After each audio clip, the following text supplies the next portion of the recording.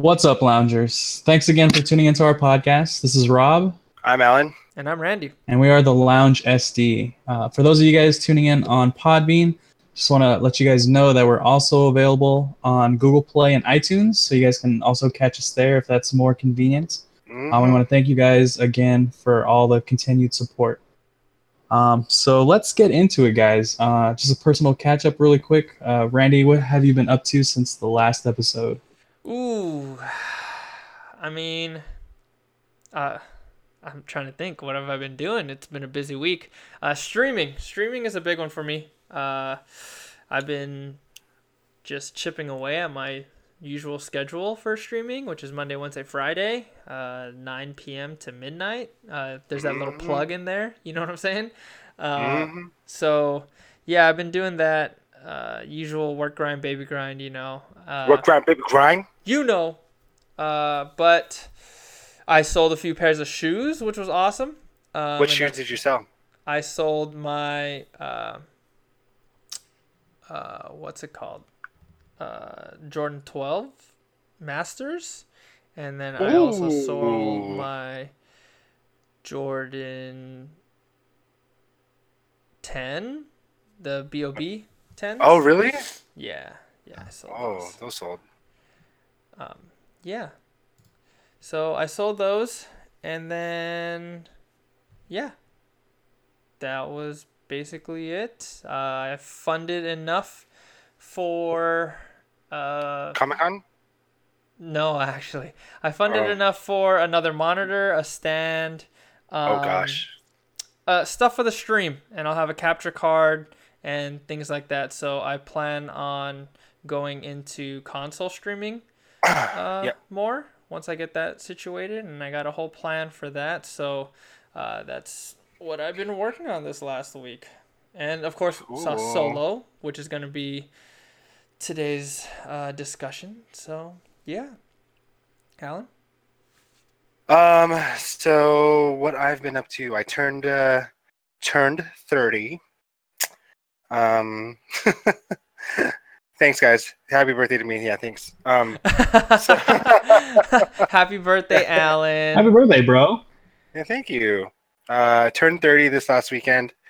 It was a blast.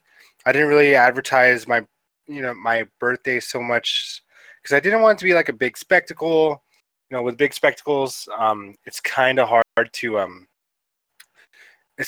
like keep everybody entertained and jump between group and group. So I just figured, I'm just gonna send this out there like once or twice, post it on my Facebook, post it on my Instagram, where I'm gonna be, and people just showed up on their own accord. And it was nice. Like, it was very small, intimate group setting. And had a couple beers. I hung out with my family. Man, that sounds like such a 30-year-old birthday celebration, I will say. Yeah. You know what's funny is that a lot of our friends from high school who are also celebrating their 30th birthday, they're actually going pretty big. Like, I saw someone's going to like Palm Springs for their birthday. I know our cousin had like a little 90s party with her and her fiance. And it's funny because we have the same exact birthday. Yep. Twinsies. Yeah, twinsies, twinning. So happy birthday, twin. If you're, for some odd reason, you're listening to this, I don't know why you would be listening to this. Hey, man, support. Yeah, but hey, if you're listening to this, happy birthday, twin. I got a new girlfriend. What? Already shouting it out? Shouting Yay. it out, dude. Putting it out there in the world. Woo. I'm off. Congrats.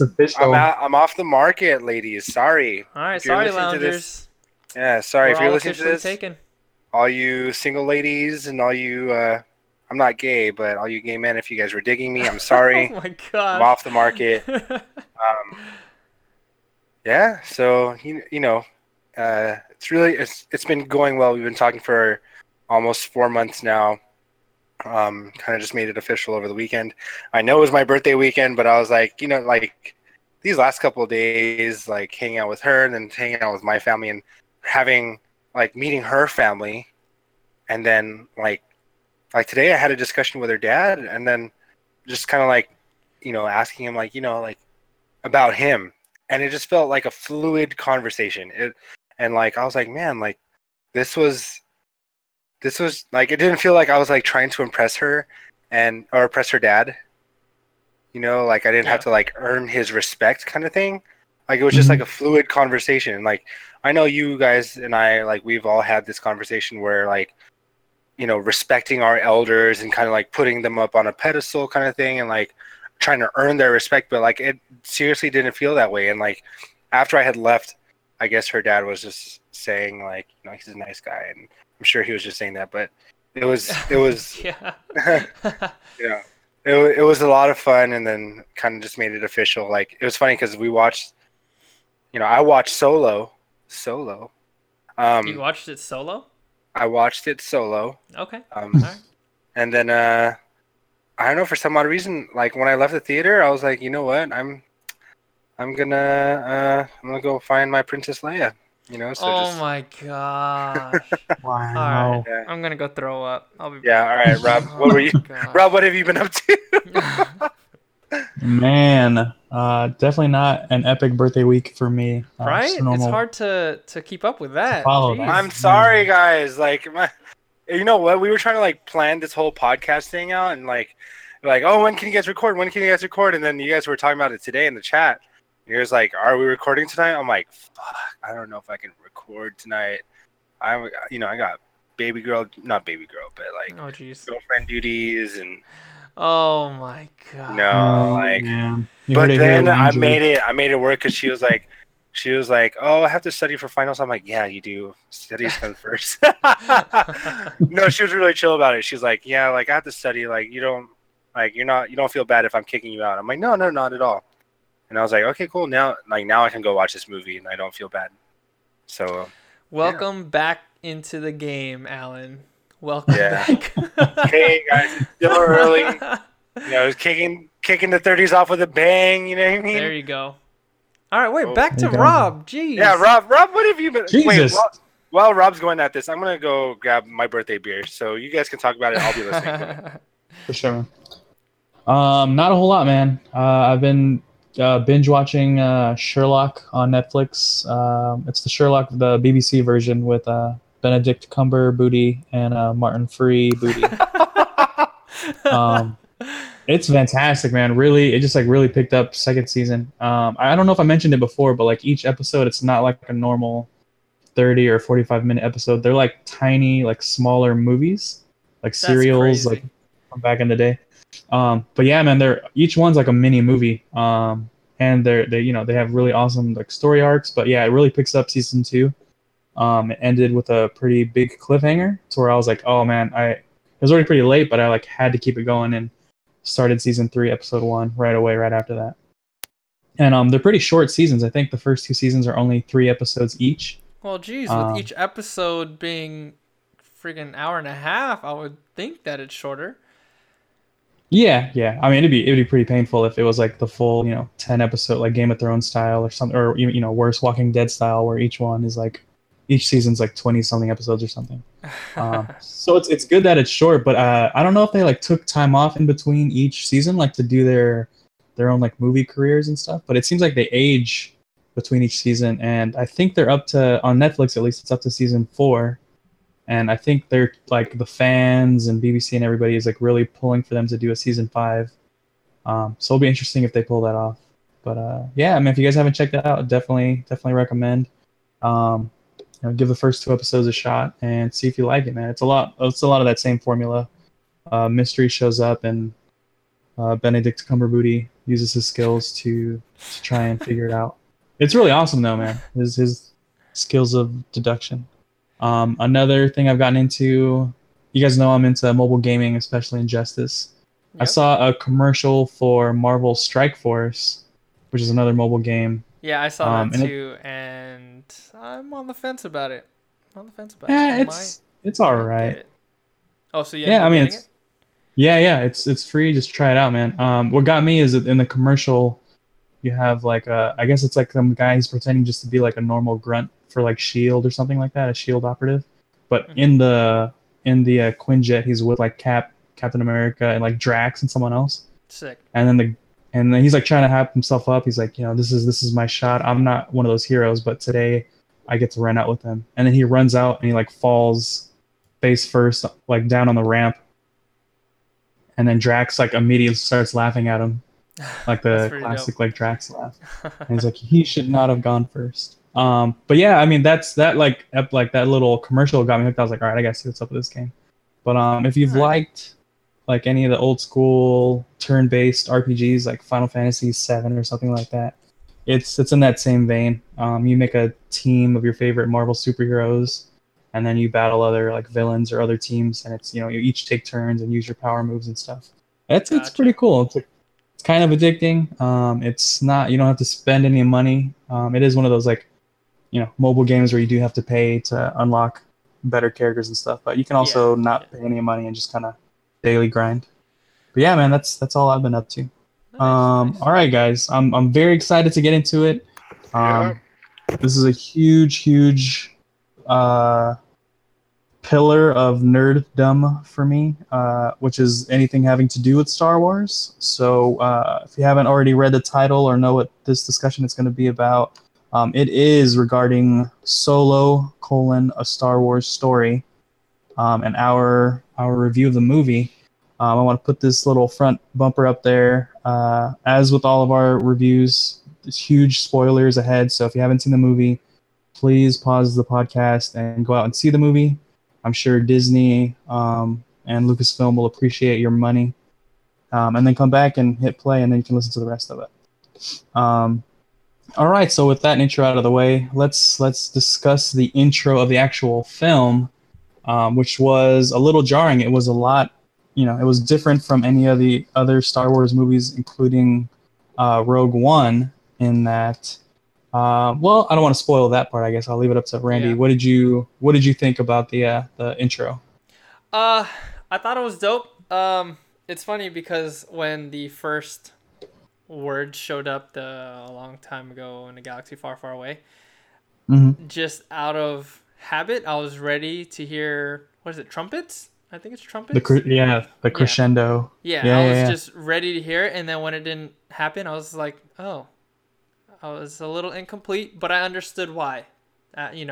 Once it kind of, because didn't more text show up, kind of filling in the story, right? Yeah. So instead of getting the crawl, it came up in like that same font and color as the A Long Time Ago in a Galaxy Far, Far Away. Yeah. So I mean, I get it. It's not a Star Wars episode, so they had to switch it up a little bit. So I understand. And I appreciated it. I thought it was good. I enjoy that they're switching those little things up to make them their own stories. Right. And their own kind of vibe, which, yeah, like you said, they kind of did with Rogue One and all that stuff. So I appreciate it. I liked it. So it's like, the way I feel about it is, it's different because it's not like a Star Wars, like Randy said, not Star Wars episode. But at the same time, it's like, but it's a Star Wars movie. Like, shouldn't you have the crawl kind of thing? So it's kind of like, damned if you do, damned if you don't. And like, I'm okay with it because it wasn't, it wasn't an episode. It wasn't an episode 1, 2, 3, 4, 5, whatever. But it was just, it set the tone perfectly. Like, they didn't have to do the long crawl. And I mean, let's be honest, with the long crawl, you're kind of just like, oh my God, when does it end? Whoa. You better calm yourself. That just sets the whole mood right there. Really? Yeah. That sets the tone, man. Yeah. Whoa. Oh, man. Shots fired. Loungers are going to be pissed. I don't know. I feel like, towards the very end of it, like, obviously, like, you get the trumpets like dun dun dun dun dun dun, dun and you're like, oh, okay, cool, let's read. Okay, and then it just keeps going, and you're like, oh shoot, like, and then towards the end, like right when you think it's about to end, it's like it's gonna end. But then, like nothing else comes on until the captions get really tiny, and then something comes in. So it's like, I don't know. It just kind of lasts a long time, but I get it. I'm not gonna be like if they come out with episode 9, I'm not gonna be like, oh, fucking scroll. Like, it's not. I'm not gonna worry too much about it. It's not like it's gonna make or break the movie for me. I just don't care for it too much. All right. Rob. All right. So today I learned Alan hates reading. I don't know how to read. Let's come up in unfast episodes. Yeah. No, I'm just gonna preface. Let me just preface this podcast by saying I'm not a huge Star Wars fan. So if I do offend anybody because I'm not a huge Star Wars fan, but I'm making this podcast, like, I'm doing it for solidarity. I'm doing it for unity. I'm doing it for the brotherhood. But I'm just not a big Star Wars fan. So like some of the lore, some of the canon, I'm kind of like, I'm pretty sure I'll be like, so what's this guy's name? Like, who's this guy that showed up in here? And like, how do they fit in the canon? Or like, who's the guy that breathes weird? What's that guy's name? Who's the guy with asthma? Why doesn't he? Like stuff like that. And I get the gist of it. I know who the main characters are, but like if you ask me about stuff from like episode, the original trilogy, I probably wouldn't know so much about it. Oof. I mean, like, I'm not like if you said like what game were they playing or like what happened in this episode, I probably wouldn't be like, oh yeah, it's this happened. Like, I wouldn't be. I just don't know too much about it. Okay, I watched the original trilogy. I watched episodes 1 through 3, and then I've been watching the new Star Wars episodes, but I'm just not that deep into it like I am into like Harry Potter or the Marvel Studios, the Marvel Cinematic Universe. So I'll just preface the podcast with that. So. Yeah, and that's totally fine. I mean, not everything that we review is going to be a jam for all three of us, which, I mean, in and of itself would be a pretty boring podcast episode if we all dug, everything that we were talking about. It'd just be really boring. So it's good that we have, someone that's not necessarily a huge Star Wars fanboy to get that perspective too. Because, I mean, Alan, you could help out, like maybe when Randy Boy and I have like, the Star Wars gloss over our eyes where we see something and we're like, oh, it was really dope. And you're like, actually, like from a unbiased, standpoint, it actually sucked or something. Not saying that that's your review, but yeah, it's important to have that. I mean, if you guys want to ask me about Tron Legacy. Oh, yeah, see, there it is. I'm the minority in that one. Yeah, if you guys want to ask me about Tron Legacy or Iron Man Triathlons, like, I got you. But Star Wars, not so much, But go ahead, Rob. How do you feel about the opening crawl? Or lack thereof? Or lack thereof. I thought it was good. Like I said, I already kind of gotten used to it. I was kind of expecting it from Rogue One, where we didn't get the opening crawl. And I think they've come out and said about Star Wars that these separate Star Wars stories won't follow the same, won't have the same fanfare and opening crawl as the other movies because they're not technically part of the main saga. So I kind of knew that was coming. What I did like was that it was striking in that you got there a long time ago in a galaxy far, far away, and then they just kept it going. It technically was like an opening crawl, but it wasn't in that same vein. Yeah. So it's kind of like a bridge between the two. So I thought that was cool. And having seen that, I thought it was a good job setting up, how the story was going to go. Like, this isn't your typical Star Wars saga, and it's not going to be like even like Rogue One, not just the opening crawl, but in the intro in general, we also got the first iteration of them showing the title, like amidst the action. Even with Rogue One, you still got that kind of like that title screen, like outside of the what was going on. But with Solo, the opening scene, it's like really dark and it's just him trying to hotwire the speeder. Yeah, it's when he drives away with it for the first time. Then it shows like the entire city, and then it shows the title. Which, and like the way that title looked, they should have had that like holographic. They should have had that as like in the trailers and stuff, because that looked way better than what we got in the trailer. I don't know if you guys remember the logo, but it looked all like fan made and stuff. But yeah, I thought that was cool that they were changing that up at least. We'll move the story forward a little bit. We get to see Han with Lady Proxima and her bodyguards and stuff. What did you guys think about that opening scene, Randy, when Han, you get to see the criminal, like the first little bit of the criminal underworld, and like Lady Proxima. What did you think of that? I thought it was interesting. It kind of set up the backstory. I felt it was one thing that was kind of weird, but I guess it was just they fast forwarded a little bit, was how when he got into, what were those, like tunnels or whatever, where everyone was staying, or caves, it was still really dark out.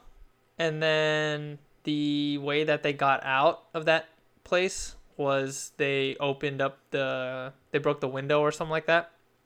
Mm-hmm. And I'm assuming that based on what happened, that the people in the tunnel are sensitive to sun.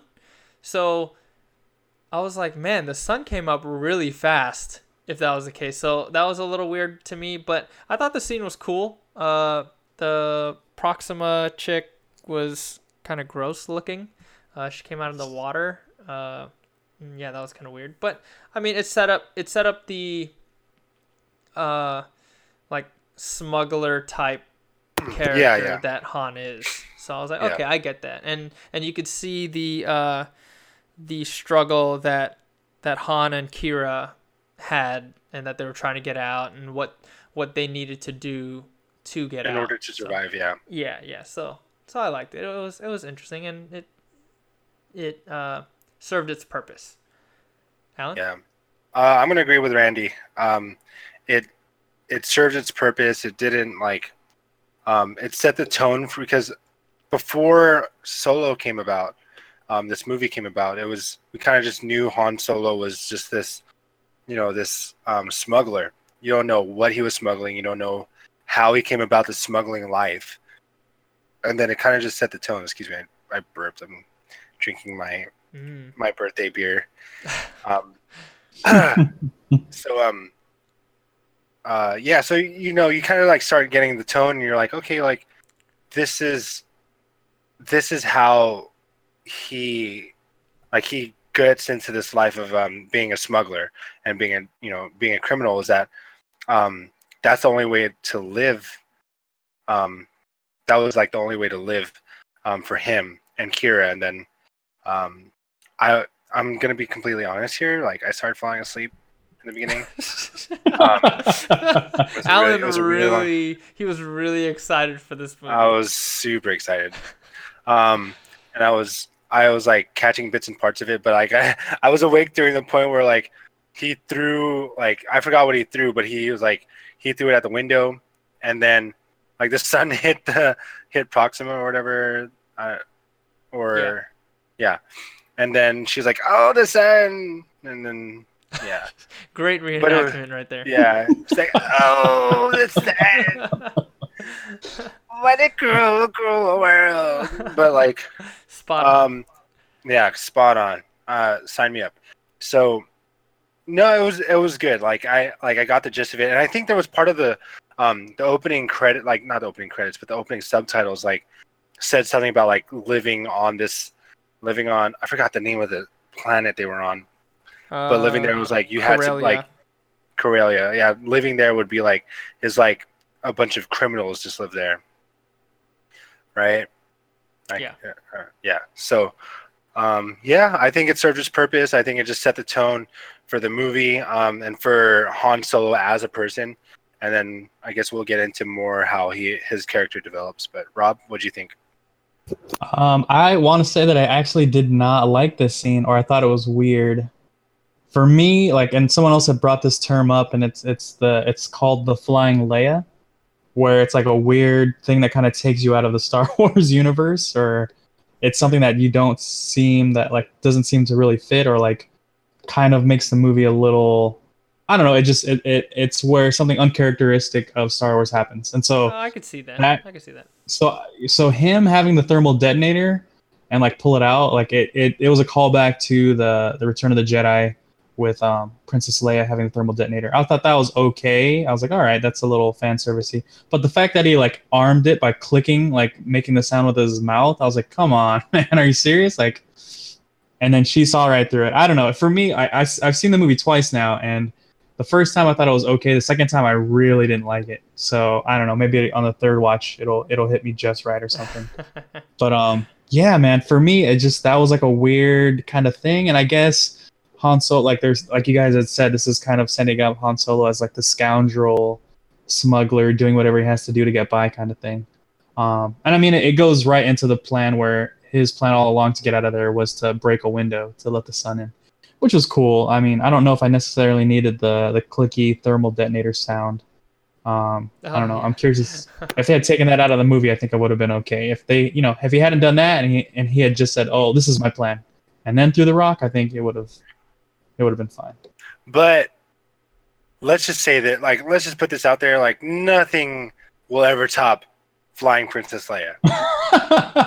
When that happened, dude, oh my god! I watched it with you. I'm pretty sure, yeah. Yeah. And I was just like, what? I actually fell asleep during that movie too, but that was much later in the day. It was later at night, wasn't it? It was like 8 p.m. or whatever. Yeah, it was. Like it was like a 30-year-old. Yeah. But I mean, it was just like when that happened. I'm like, I don't want to steer so far away from that, but since it was brought up, like the Princess Leia theory, like, dude, when that happened, I was like, what the hell?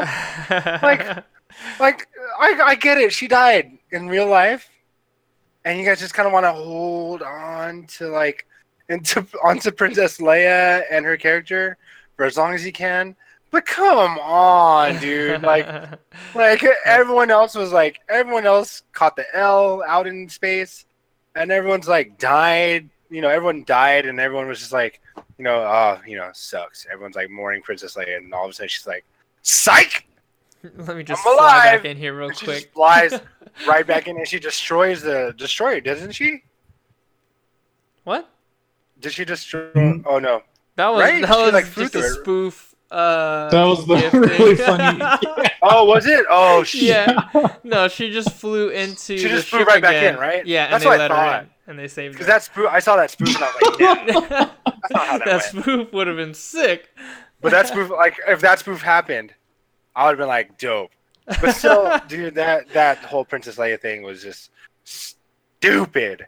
Yeah, I'm not gonna say I was a fan of that scene either in that movie, but it's exactly why we have the new term. Shout out to Dante. That scene was hot trash, bro. Oh hot my garbage, god! dude. Here we go. Dude, all right, let's get back on track. All right. So Solo. All right. So Rob did not like it. Okay. All right.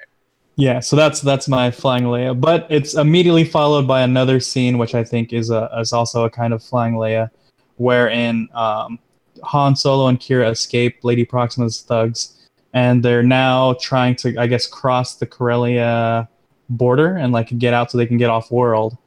And in doing so, Han enlists in the Imperial Navy, and he gets his name. Alan, what did you think of that scene?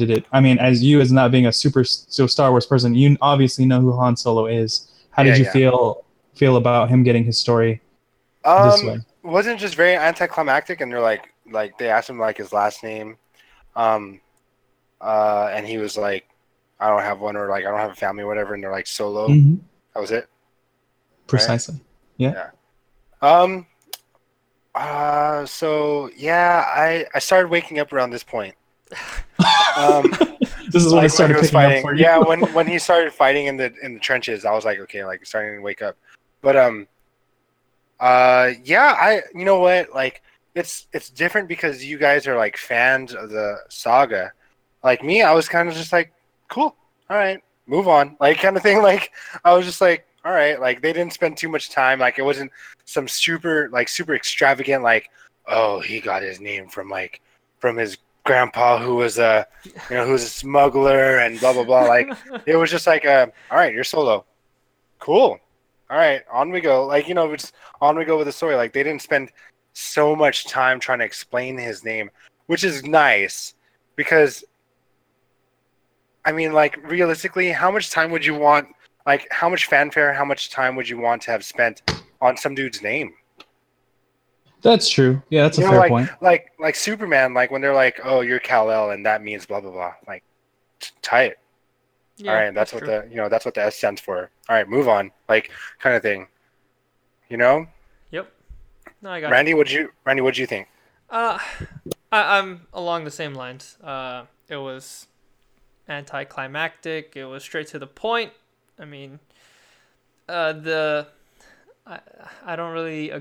I wasn't too excited on how he got it. Like, oh, you're by yourself. Okay, solo. Like, all right, cool. I would have come up with like Han Johnson or something, make it catchy. You know what I mean? Like, no, you're by yourself. Ruined solo. Star Wars for me. Han Johnson is a terrible name. Oh my god. That would have been hilarious. But no, they just went straight with Solo. So I get it. Like Alan said, they just went straight to the point. So I appreciate that. But real quick, I wanted to go a little bit back to before this scene, and when he was driving the speeder. He was a badass. I'll give him that. Like, he could definitely drive, and how he did that weird like sideways pop thing, so he got into that little alley.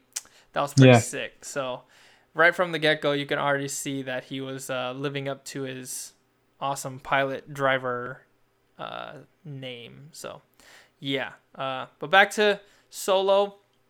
Yeah, I wasn't too hyped about it. It wasn't spectacular. I'm on the same side as Alan on this one.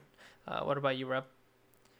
Yeah, well, I had mentioned before, this is kind of my the other Flying Leia moment for me. As a kid growing up, you're introduced to Han Solo, and you just kind of think, like, okay, it's his name. I get it. He's, it kind of speaks to him as a person. He's like he was the guy that technically left at the end of A New Hope and then came back. He's like the lone ranger kind of guy. Yeah. So I didn't think too much of it, but once that they and now it's canon. Now, like, there's no mystery to how he got his name. Now it's set in stone that he got it from an Imperial, recruitment officer or whatever. It's like, all right. It was a little tough to swallow. I mean, I get it, and seeing it the second time, there's the scene where we'll get into this later on, but Kira and Han see each other again 3 years later, and he's introduced now as Han Solo, and she turns to him and she's like, "Whoa, your last name." So, like, it's a really quick moment, but it was a cool, like, directorial kind of touch that I thought was cool with the story, at least, that, like, she's only known him as Han, and so now he's kind of he's coming into that role. He is becoming Han Solo. So I get it, but yeah, I honestly, I thought it would have been cooler for him to get his name a different way. Maybe, like, maybe if Beckett gave him his name or something like that. Maybe it just hit me wrong that it was an Imperial officer that did it. Maybe that's why. No. Okay. Do you have like a theory or like a fan theory on how he should have gotten his name, or you kind of just wish it were a little bit more extravagant, like a little bit more not necessarily Solo. Yeah, not necessarily more extravagant or like, oh, you did something really awesome by yourself, so we're gonna call you Han Solo. Not like something like another movie just to get his name. It's just that, like, I didn't like it that it was something as trivial as, okay, you're registering for the Navy and you don't have a last. It's like somebody that arrived on Ellis Island. They're like, oh, we don't like your last name, so we're gonna call you Han Johnson or something. You know what I mean? It could have easily have been that. Or Han Loner. You know what I mean? It just seems like, oh, we just got lucky that his badass name Han Solo happened to be, he happened to meet the right recruitment officer that day. It's just, I don't know. It could have been better. It's probably not. It's not as strong a Flying Leia moment, I guess. If I was that officer, it would have been Han Johnson. I'm telling you. That would have been Han Dover. Oh my gosh. Here we go. All right, back on track. Let's keep going. Or all right, or his last name will be Amontana. Oh, wow, because Disney. I get it. Yeah.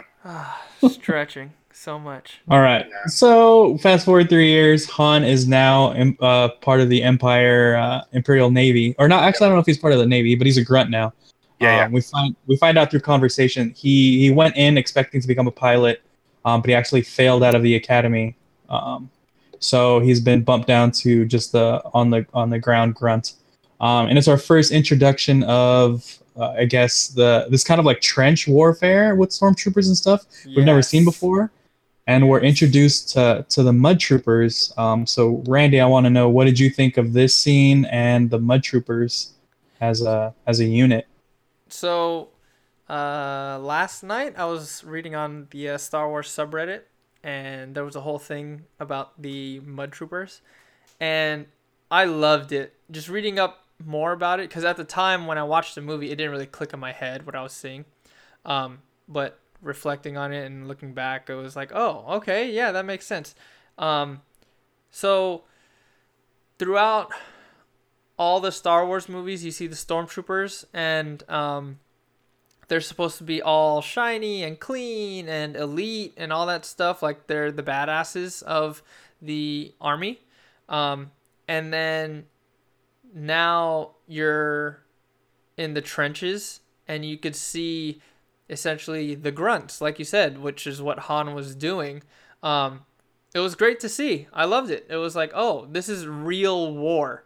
It wasn't space war anymore. You know what I mean? Like, yeah, they still had the outfits that looked similar to a stormtrooper, but it was real. You know, people were getting shot left and right.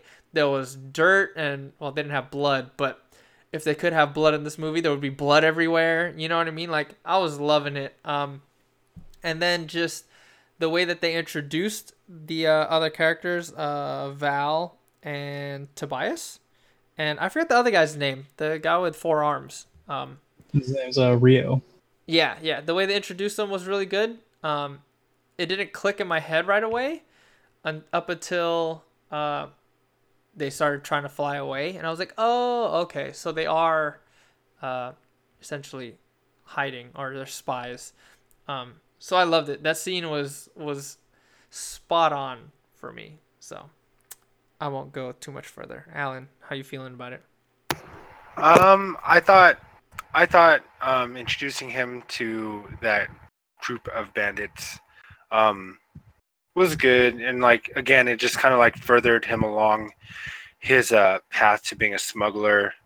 So it wasn't like it just, again, it's just served its purpose. Like, it kind of just showed that like he did whatever he had to do in order to get out of Corellia and then get back to he said he was gonna become a pilot in the Imperial Navy, and then didn't he say he was gonna steal the ship and run off with Kira, right? Yeah, that's his end game. That's what he wanted to do. Yeah. So I mean, that was his point, but he, like, the turn that he was taking, and again, like, this kind of just showed like his mentality as a smuggler and as like a criminal back in Corellia. Like, he had to make on the go decisions in order to further along, in order to achieve the final goal of seeing Kira.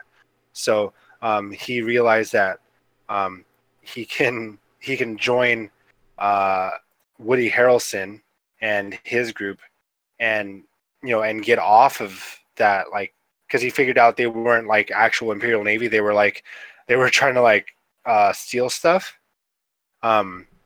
So I mean, he called it straight out, and that was really, I thought that was really like interesting how he just like say, oh, you have 4 arms, you're not a real trooper. And then he's like, you guys are trying to do something, like, I'm onto you guys.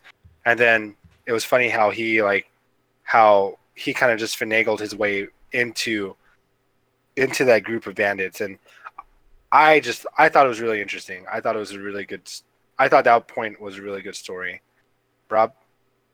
Yeah, no, I thought it was really awesome too. What I liked about it was I was kind of in the same boat as Randy, and I think most of the audience is that we come in thinking that Beckett and that small, his like unit or whatever, are actual soldiers, but they turn out to be, they're just trying to boost a shuttle or a transport ship or something. But the entire time I thought, I was like, oh, he's a captain, and he's like one of those like distraught captains who's just like kind of over it. Yeah, the He's just been in stereotypical like war torn captain. right.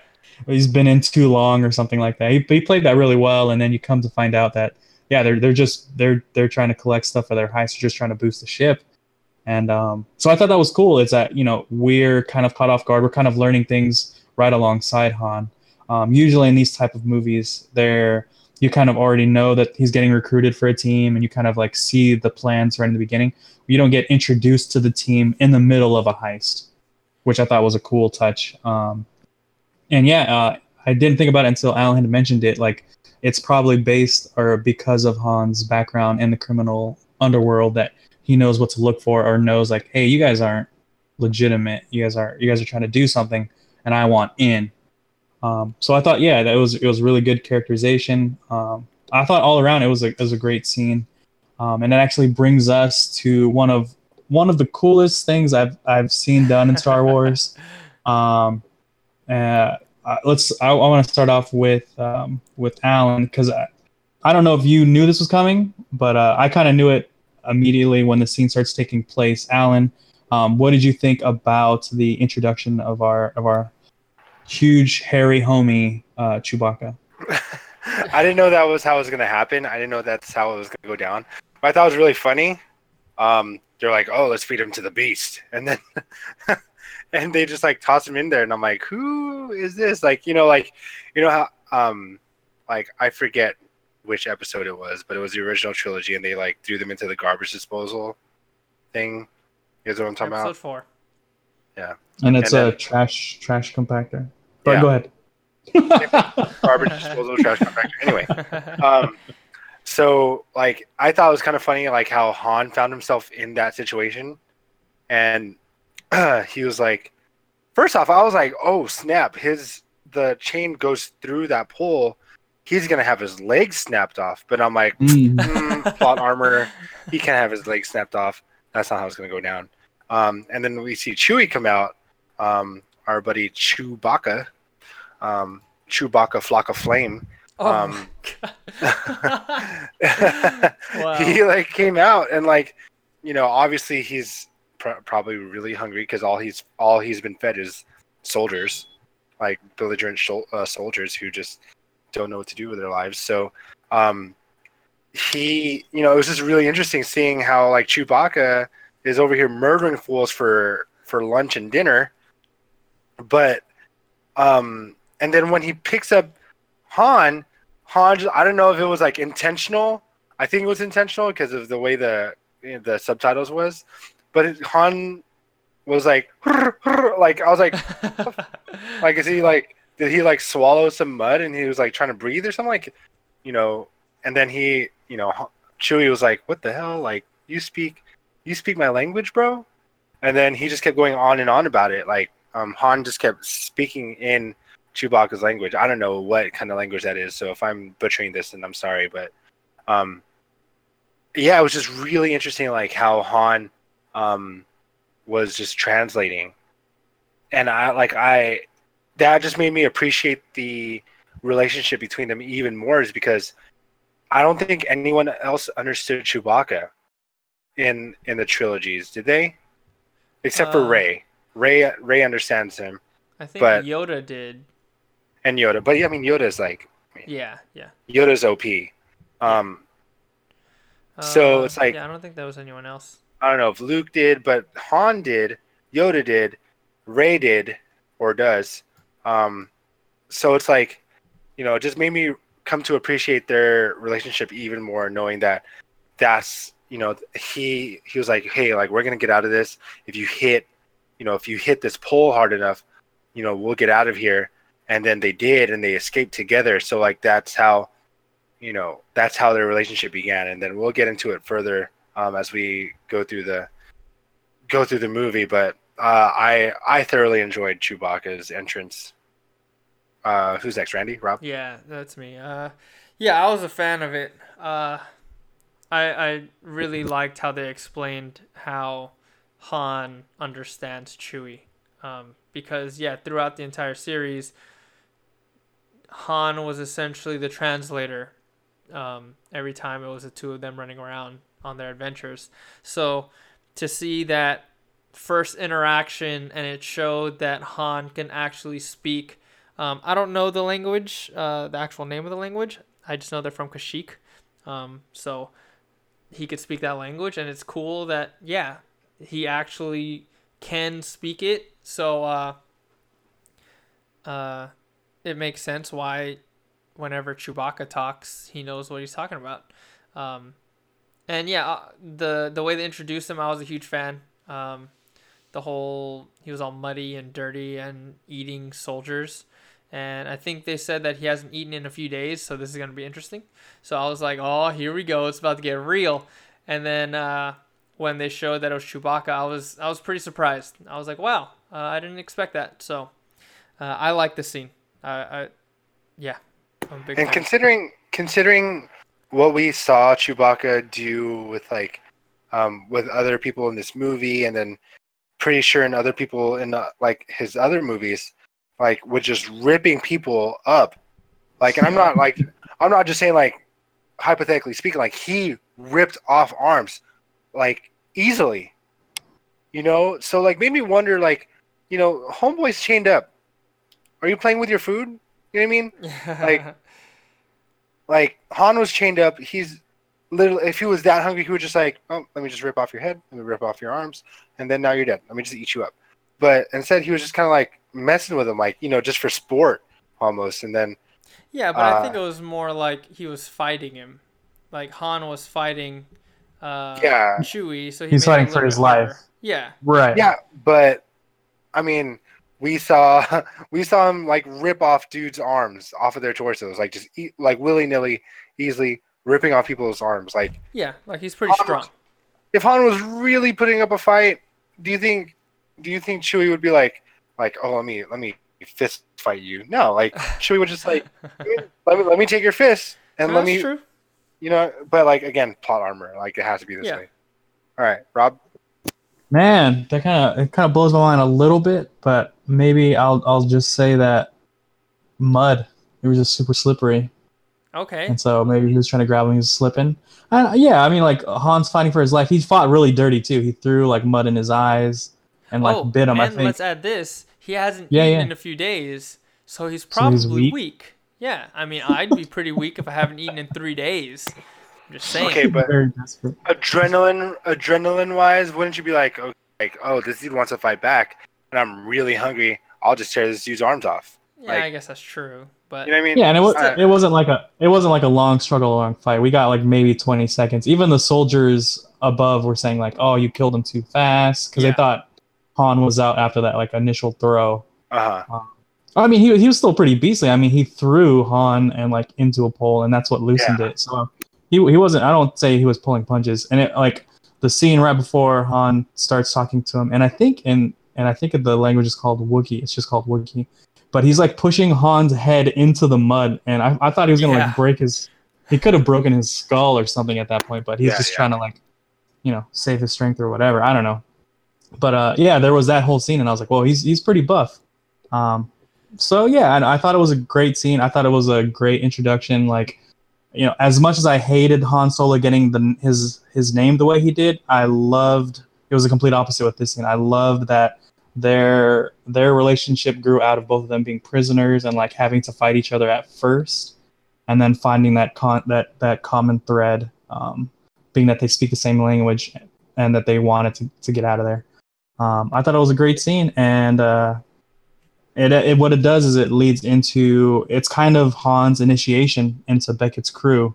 He's even though Beckett kind of sold him out and got him thrown into the jail, we see Han and Chewie run up to the ship as it's taking off, and the whole crew, or most of the crew, Rio and Beckett's I kind of like this kid. He's kind of spunky. That was kind of their, I guess, Beckett's test, and he passed. So of course he's led into the team, initially at least.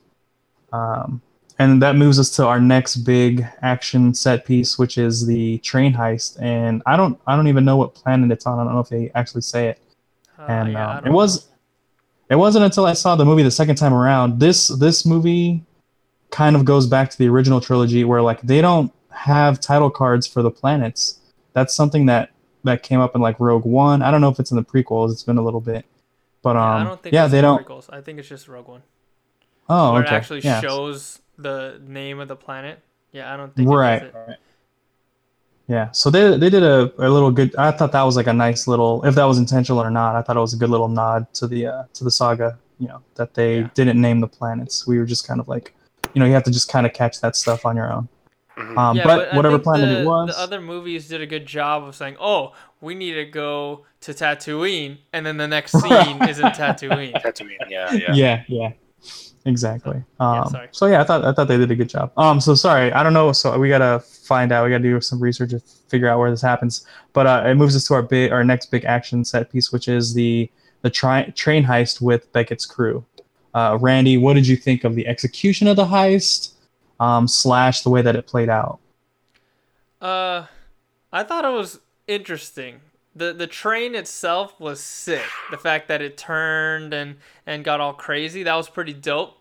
I don't think I've ever seen a train do those kinds of things, at least in a movie. So it added a whole new dynamic to the heist. So I was a fan of the scene. I just wasn't a fan of the end of the scene.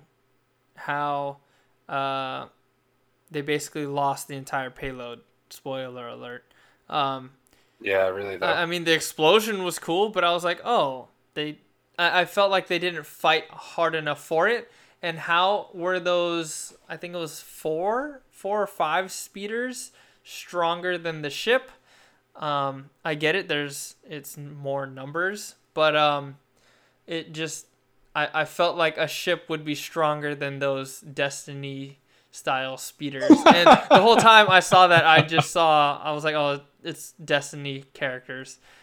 Especially the main, I forget her name, but the main boss chick, especially with her helmet, I was like, oh yeah, she's a hunter. She's definitely a hunter in Destiny with her speeder and all that stuff. So, but yeah, I thought the scene was cool. It was definitely a time for Han to step up and do stuff because of Rio getting shot, which was kind of weird because it looked like he got shot in the shoulder and then he died, which was like, oh, he just died. Okay. You talking about that dude? Yeah, the dude with the 4 arms. Yeah. I was like, okay, I thought he was going to be around longer. He was a cool guy. But all right, I'll take it. I mean, somebody's got to die, right? So yeah, eventually. I liked it, but except for the few things like I mentioned. So, Alan, how you feeling? If you're asking me how I'm feeling pretty good. I'm like halfway through this can. Oh, jeez. This can is beer? Here we go. It's it's good, dude. It's AleSmith Brewing. It's a Speedway Stout. It's an Imperial Stout with coffee, and the coffee that is brewed in is Vietnamese coffee. Interesting. It's a 12%er, so I'm a little buzzed. All right. Oh, back on topic. How I'm feeling about the movie. Oh, okay. So the train heist, I thought it was a really cool heist. I thought of like other movies that involve trains, like maybe some of the 007 series, like with Pierce Brosnan. I'm pretty sure he had like trains in there somewhere. We'll go with Captain America. There was a good train scene there. So Captain America was also a good train scene. So it looked like that, and it felt like it was very action packed. And then again, like Randy said, he touched base on this. Like, how are those 4 speeders like stronger than the one ship? But I get it. The ship took quite a beating. Like the pilot was now dead or dying, and Han took over the ship and he righted the course. But after all that, it's kind of like the payload was just gone. Like it wasn't very climactic. Like it was like, okay, like someone's gonna get this, whether it's the good guys or the bad guys or the whatever guys. but it was just like nobody won it. Nobody won the prize. No one got the payload. No one got. I forgot the term that they called that thing. Like the. Oh yeah, my it gosh. was. I forgot. Yeah, I forgot coaxium. Yeah, coaxium. Okay. Yeah. So no one got it, and it was just like, okay, well, that's it. Like all those, like Beckett's girl died. The pilot died. For what? For the payload to just explode right then and there, and it was huge. So it was kind of cool because like at first you kind of just take their word for it, saying like, okay, it's highly explosive, and you're just like, okay. I mean, how highly explosive is highly explosive? Like, is it gonna kill? Is it gonna destroy the planet, or is it gonna destroy the train? And it was big enough to destroy like a base, if there were a base there, but it wasn't big enough to destroy a planet. So like, imagine, like now you can put that image in a sense. Then when like towards the end, when they're handling it, you're like, okay, like it's highly combustible, like be careful with it. So you can kind of see that. So I thought it served its purpose. Again, I thought it moved the plot along perfectly, swimmingly, albeit. Ooh, good term. Yeah, albeit it was just, a lot of people died for nothing, but I guess they died for the plot to move forward. So, Rob? Yeah, and I mean that would probably be my big gripe with this scene is as soon as the heist fails, Beckett is, he's completely fine. But I guess that goes back to his character as like a scoundrel smuggler too. He's like, well, the girl died. It's all good. I'll find someone else or something. But for me, what was important about this scene was, one, we got to see Han. Yeah, you guys have mentioned it before. Han stepping up and showing off his piloting skills. We also got to see Han save Chewie. And you start seeing again that relationship being reinforced. He's like calling him buddy, saving his life, kind of watching out for him, even though they just broke out. In the in between time, they have showered together, which I thought was also a weird scene, but also builds the relationship up.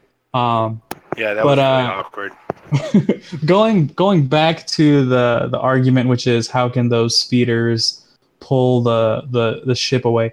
If anything, I'd say they were equally matched for speeders versus the one loader. And it's not like a full spaceship. It's not like those speeders were pulling against the Millennium Falcon. This ship that Han's flying at this point for the train heist, it's meant to carry AT-ATs and drop them off. So it's not supposed to be like a full like hyperspace. Like, why didn't he just jump into hyperspace? Or But that goes back to what we were saying. Ship.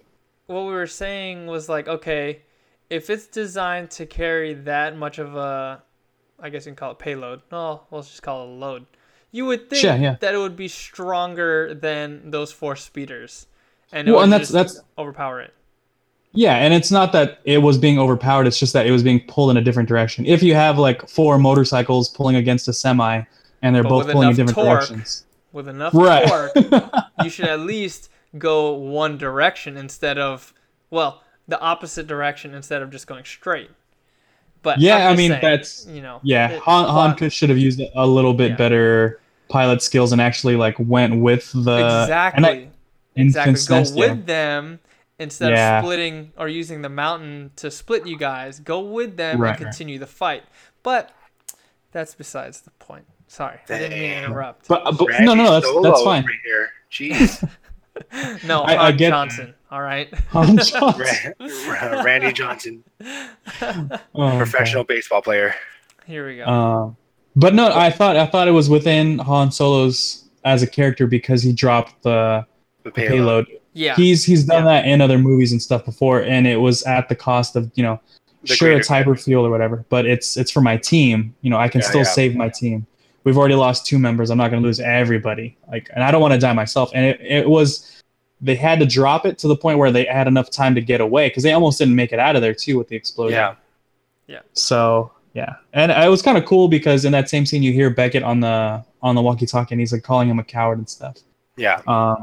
So you're like, oh man, Han Solo's. I guess he was a coward, but then you as you go on, you see that it's part of his character to again be the good guy. Yep. Like he tries to play the scoundrel so much, but when it comes down to it, he has a soft side, and that's throughout the entire series. He's done that. Yeah. So, yeah. Yeah, and so again, I just want to reiterate that I just thought it was a weird thing that Beckett didn't have any. I mean, he punched him in the face, and that was about all that we got. I thought he'd be a little more broken up about, his Bonnie and Clyde girl. Like dying, but I guess it was fine. She knew what he was getting into, and if anything, he kind of has to blame himself because he should have known about Marauders coming through.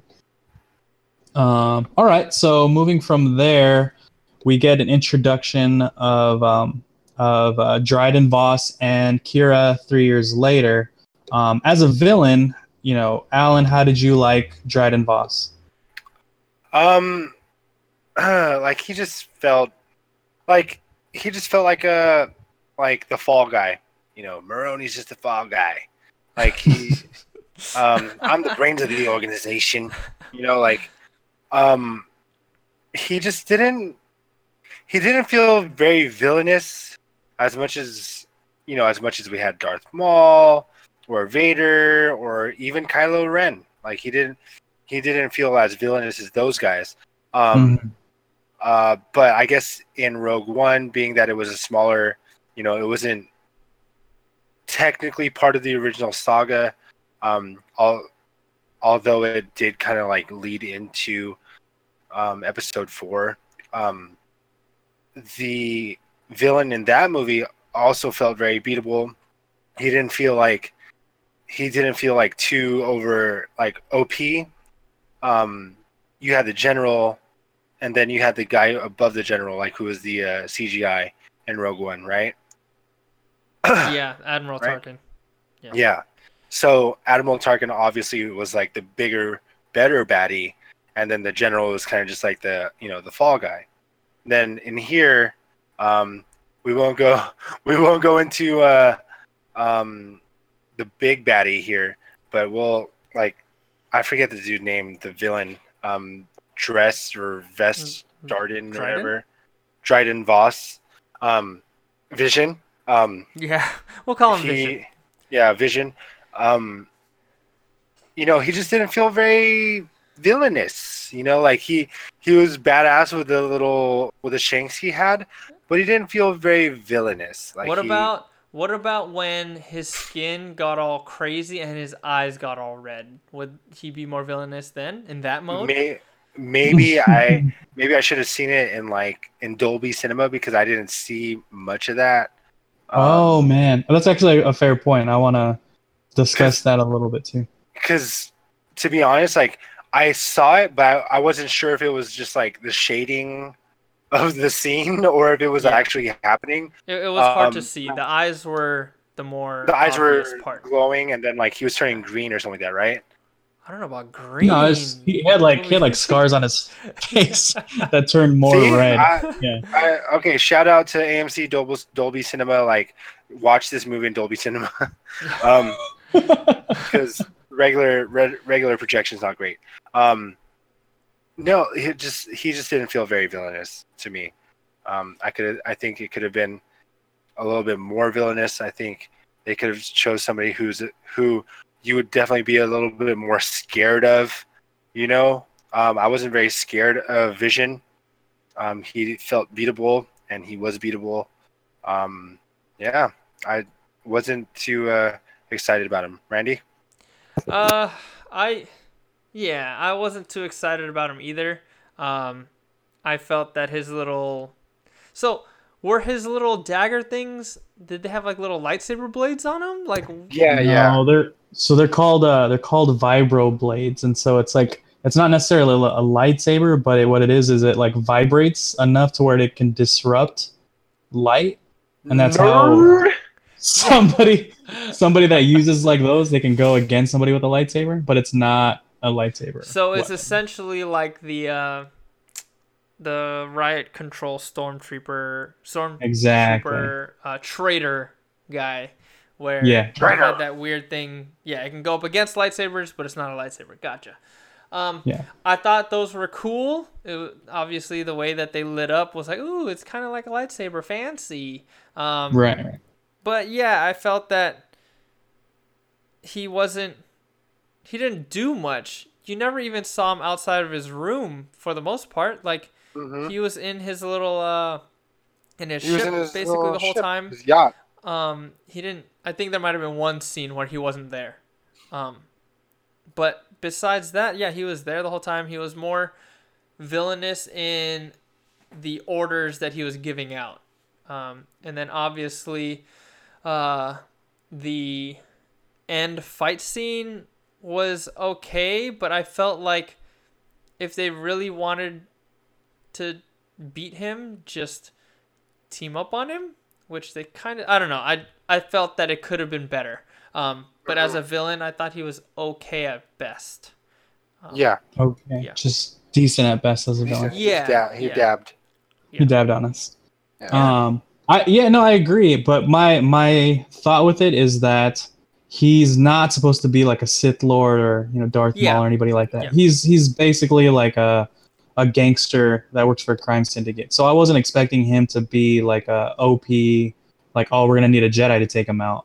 He's he's still like ground level thug. I did like his weapons. It seemed typical of like a ground level thug to have like shanks / what are those called? The knuckle thingies. Brass knuckles. Brass knuckle kind of things. But what I didn't understand was why he didn't just have that on him all the time. He was like, he put them like on display in his office, and I was like, if people were threatening my life, or I was gonna have like a meeting where I feel like somebody might shoot me in the face, I think I'd have those things like already on or nearby at least. But yeah, even in his like first scene, he has them like, he puts them on a platter and he's like, put this back in my office, I might need them. I was like, dude, you should just be walking around with that all the time. Yeah, but I guess he have those in your pocket. He's got like, he's got guards with him, so I guess that's also something too. So real quick, this was brought up in the stream chat. So would you compare him to like Jabba the Hutt? And if you do, which one do you think is better? Because they're both essentially, crime lords, right? And they're just organizing things, making things happen, organizing jobs and stuff. Which villain, if you consider Jabba a villain as well, is better? I'll go out and say that I thought Dryden Voss was a better villain in that sense, because if you watch those scenes, he's like, it's kind of scary the way that he's talking to them. He's like, convince me not to murder you. Here's the problem. You have to convince me why you have to stay alive, because you know what I mean? Like the way that he was delivering his lines, and he has his guards around him. You had to check your weapons in before you came to see him. I mean, it's just the way that he had, like, you're completely helpless under him. And that's not to say that, it's the same kind of setup as Jabba the Hutt, but I just feel like the way that he was delivering those lines, and you can tell when he's getting fired up, because he was literally, you could see his scars and his eyes getting more and more bloodshot. And to touch back on what Alan was saying about it wasn't really clear in Here's Theater. So I'd seen the movie twice. The first time I saw it, and it was like in a bougie, it was actually ArcLight in La Jolla. So they have like really fancy like Christie projectors, and the movie was looking like extra crispy. And so like the beginning scene with Han, he gets like punched or beat up. You can see like a scar on his face and stuff. And then even things like Dryden Voss, like his scars in his eyes. You could see that really well, but when I saw it the other night at one of those like really small mom and pop, it's not even stadium seating. It was like old school seating. It was really like, it seemed like a really dirty, dingy looking kind of film. I was like, whoa, I'm really glad I saw it the first time in bougie projection. Because you do miss out on little details like that. So, so going back to Dryden Voss, you get the physical threatening with his face and stuff, but you also like you're scared because of the way he's speaking to you and the way that his like character comes off. What about Jabba though? One, he was huge. Second, he had that gross tongue, dude. Damn, what's that tongue do though? Dude, that tongue was nasty. So since your follower brought up Jabba, let's go into Dryden Voss and the sexual slave tones we got from it. Because I don't know about you guys, but I kind of got the fact that that Kira was a sex slave. She's like, I haven't really, I didn't really escape. I'm still in it, kind of thing. I get the slave part. I don't know about a sex slave though. Like, I mean, yeah. I definitely got that vibe when she first got reintroduced and she was all awkward and kind of shifty and stuff. And I was like, okay, clearly he owns her, right? Yeah, it's the same thing as like Leia, and it's the same thing as Leia and Jabba. Jabba made. No, that's a stretch, man. That's a stretch, dude. You guys didn't get the same like sex slave undertones, like no, man. I think you're going back to like Khaleesi undertones. I think you're getting them mixed up, bro. No, dude. Like you're looking at it with the Game of Thrones lens. Like even what's it called? Even Homeboy at the end. I'm not gonna say his name because we'll get into it. But Homeboy at the end was like, I'll see you back at this thing, and like, don't worry, we'll get into it. Like we'll be working a lot closer or something like that. And I was just like, ew. Like yeah, but I thought that was more Apprentice. I don't agree. I don't think it's a Stretch Armstrong over here. Stretch Johnson, excuse you. Stretch Solo.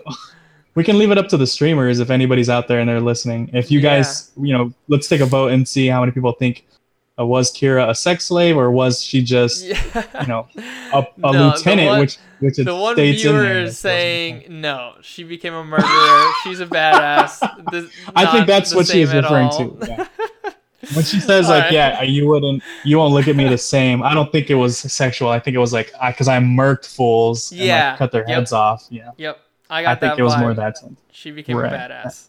Dang, but let's move on. We're at about an hour and 15 in. Let's keep going. I don't know, man. It's like all over the Reddits. Like people also got the same sexual undertones as I did. So maybe. But that's also the Reddit lens too. I mean, a lot of guys want they have a subreddit for like Rule 34 stuff. So yeah, maybe that's what they were hoping. 34. Right. Yeah. So that's what I mean. It's like you're that sample size is Reddit, and of course they're like hyper sexualized or like that's the lens they're looking at the movie in. Versus if you ask like an 8-year-old kid, he'll be like, no, I don't think he was the same. But I don't think she was the same status as a sex slave. Like an 8-year-old kid would say like, I don't think an 8-year-old kid would be like, oh yeah, she murdered a bunch of dudes either. I don't think they would put that one and one together. I feel like that's the majority opinion though. That she murked? That she was, just murdering fools, getting things done to get what she wants. Right. But with that mindset, that can go into Alan's. Yeah, exactly. She did anything she could in order to survive. But I get both mindsets. Yeah. I just and like the only reason why I brought it up is because someone brought up Jabba and someone brought up. I was like Jabba, Princess Leia, Dryden Voss, and Kira, like kind of thing, like. That was his slave, like that was his sex slave kind of thing. The thing is with the whole Jabba thing, I think the only reason why she was considered, where Princess Leia might have been looked at as a sex slave, was simply because of her outfit. Like if she was wearing her normal white robes and she just had her chain around her neck, I don't think people would have the mindset that Jabba had her around as a sex slave. Yeah. You know what I mean? So I think I get the comparison, but yeah, I just don't think that Leia was really a sex slave besides her outfit. But yeah, let's move on. Let's get into this Kessel Run. Rob, let's go. So sorry, before we get into the Kessel Run, somebody that we get introduced to, it's a big part of the movie, and I was heavily fanboying over this, was our introduction to Lando Calrissian. Randy, what did you think of the performance? What did you think of the character? Lando Calrissian, what did you think, man? I liked him. The thing that it kind of sucks for me is because I haven't seen. Where did he first show up in episode 5? Yeah, I haven't seen that in a while, so I don't really remember how Billy D. Williams portrayed him. So when he showed up again, it was like, okay, cool, but I just felt like he was I don't know where I'm going with this. I kind of lost track, but I thought it was great. I liked the card game. I like how they revealed how he won all the time. His hair was on point. I thought he was great. Yeah, I don't want to go too far. Alan, what'd you think? As a big fan of Childish Gambino and Donald Glover, I for one was excited going into the movie to see him as Lando. I haven't seen, like I said, or like Randy said, I haven't seen episode 5 in a long time. I just all I remember was that Lando was kind of just he was kind of just a smooth criminal, like a smooth dude. Yeah. Who's very much into the women's kind of thing. That's all I remember from him in episode 5. So like in that sense, Lando, like, the way Lando like loved his sex droid, as real JT Money put it. Bringing it back to sex stuff, dude. Oh, you don't see it. That's right. You don't see it because in the stream. Yeah, it's in the Twitch chat. Now, yeah. Oh, my bad. Okay, I'm sorry. Yeah, real JT Money said now Lando and his sex droid. That was a weird subplot point. So yeah, I it was kind of weird. Even the droid was self-aware. He's like, I think he wants me. And then even Kira was like, how would that work? And then it was like ... It works. Like I was like, what? Wait a minute, what? Yeah. So it was like, so I get it. And then like the whole Kira, so I know this guy, blah blah blah. He's this way, he's that way, and he was just talking up a big storm. And even like Han was like, okay, enough of him. Like I don't want to hear it. And it was just really funny because you're like, oh shoot, like Kira. I think Kira was about Lando at one point too, probably. You kind of just see it, like you kind of just see like Lando's just this really like smooth talker. It's all about the women. I think Alan watched a porn version of this. Yeah, movie. dude, did you watch Solo Triple X, bro? I think what I watched was Hand Solo. Oh my god! Or Han Johnson. That's what you watched. Han Johnson. No, and it's just like Kira was talking up a storm about Lando, and then Lando, even Han was like, okay, that's kind of enough. Like I don't care about this dude. Like it's kind of getting creepy. And then like Lando, like he was just a smooth dude. Wasn't so much like it was kind of weird hearing Donald Glover talk about hearing Donald Glover talk in that little oh my god, that accent he had, because I was like, what the hell? Like I don't remember the original Lando having that accent. Okay. So it was really weird hearing that, like that whole accent. But overall, I thought it was a good portrayal. It was kind of hard to see Donald Glover in kind of like a semi-serious role of Lando Calrissian, but because every time he talked in that accent, I kind of hear Community Donald Glover, like Troy. Okay. I hear that happen all the time, and I'm just like, like you're too funny for this, Donald Glover. Like you need to go back to comedy, kind of thing. But he was almost born for this part. Like even before he signed up for this part, people were, even before he signed up, people were like, dude, Donald Glover needs to be Lando Calrissian, and he did, and he looked almost exactly like Billy D. Williams did. So it's just interesting to see. Right, and I mean, I don't want to spend too much time on this. I'm pretty much just going to echo what you guys have said. Donald Glover did a fantastic job in his portrayal of Billy D. Williams as Lando Calrissian. I will say that the accent or the affectations that he was using was like spot on. If you guys go back and watch episode 5, like his mannerisms, the way that he's delivering those lines, it feels exactly like, I'm sure that he sat down and watched episode 5 a couple times to get it down, and he got it down pat. Like you guys should really go back and check it out, and you'll see it. He's really shining in his portrayal. A really good job. Check Um, it out. that moves us to one of the big things, and I'm really glad it was placed into the movie, which is the Kessel Run. Mm-hmm. For people that didn't know or weren't sure, they spelled it all out here. And the Kessel Run is you pick up raw coaxium ore and you have to transfer it to Savarine, which should take a normal person, a normal ship, normal navigation, 20 parsecs. Which also, it should be stated, most the hardcore Star Wars fans will know, it's a measure of distance, not time.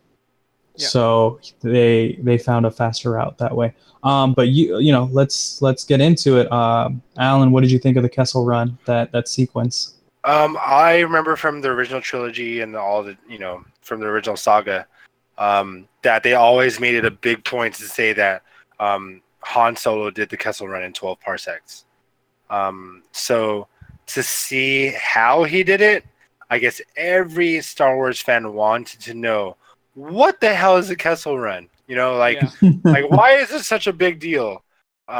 So being, just being an average fan of the series, it was just really interesting to see them actually go through the Kessel Run and see what the Kessel Run was, and then how Han, defeated beat the Kessel Run in 12 parsecs, if you round down, obviously.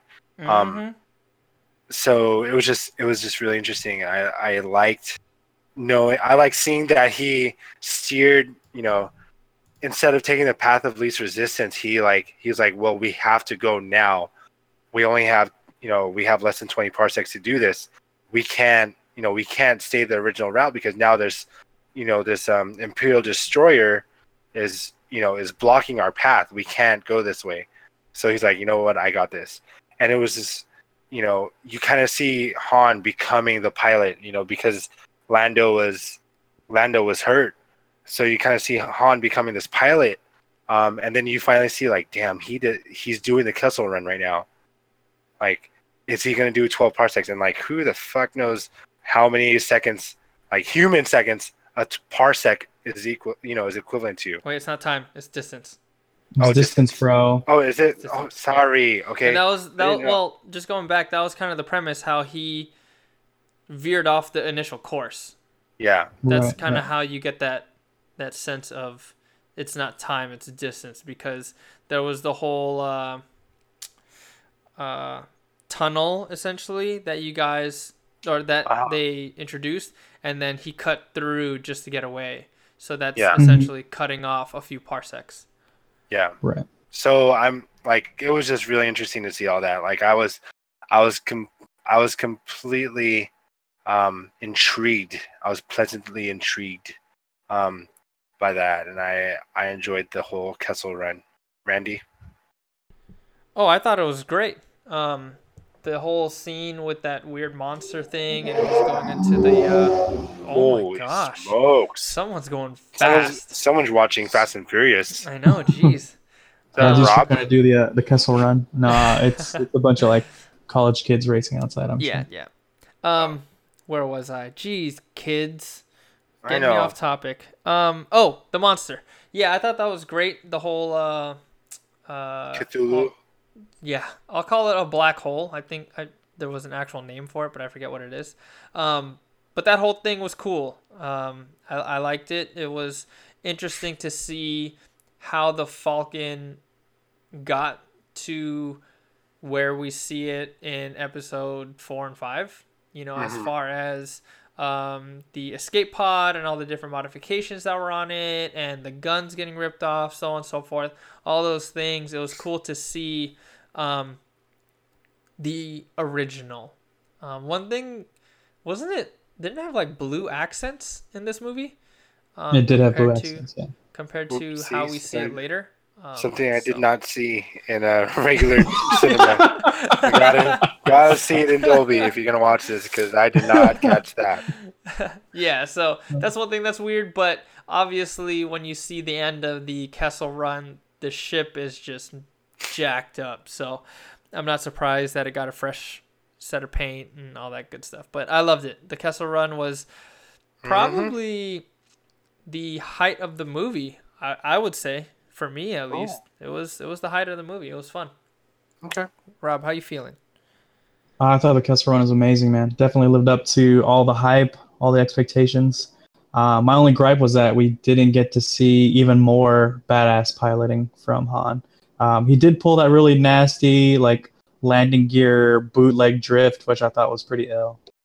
Never seen that done before, and you also got to see again the reinforcement of that Han and Chewie um, bonding and relationship, and even the co-piloting skills with one and them looking out for each other and kind of knowing like, oh, you got to dump whatever fuel or whatever it was to do that badass move. You know what I mean? It's you kind of get the give and take in their relationship, even when they're flying. So I thought that was done really well. Which moves us to the final third act, the final battle on I guess the planet's called Savareen. Yeah, that sounds right. Yeah, which is kind of like a beachy, sandy planet. It's the whole climax of the movie, though. We get the whole, I guess, resolution of all the factions. We get Infant's Nest, Dryden Voss's crew, Han, Beckett, everybody kind of all meeting to a head. Randy, what did you think of how the third act played out? I was surprised with the reveal of, I forget her name, but the reveal of the intentions of what are they called again? That faction? Was it Arising? No, it was like the Nest or something like that.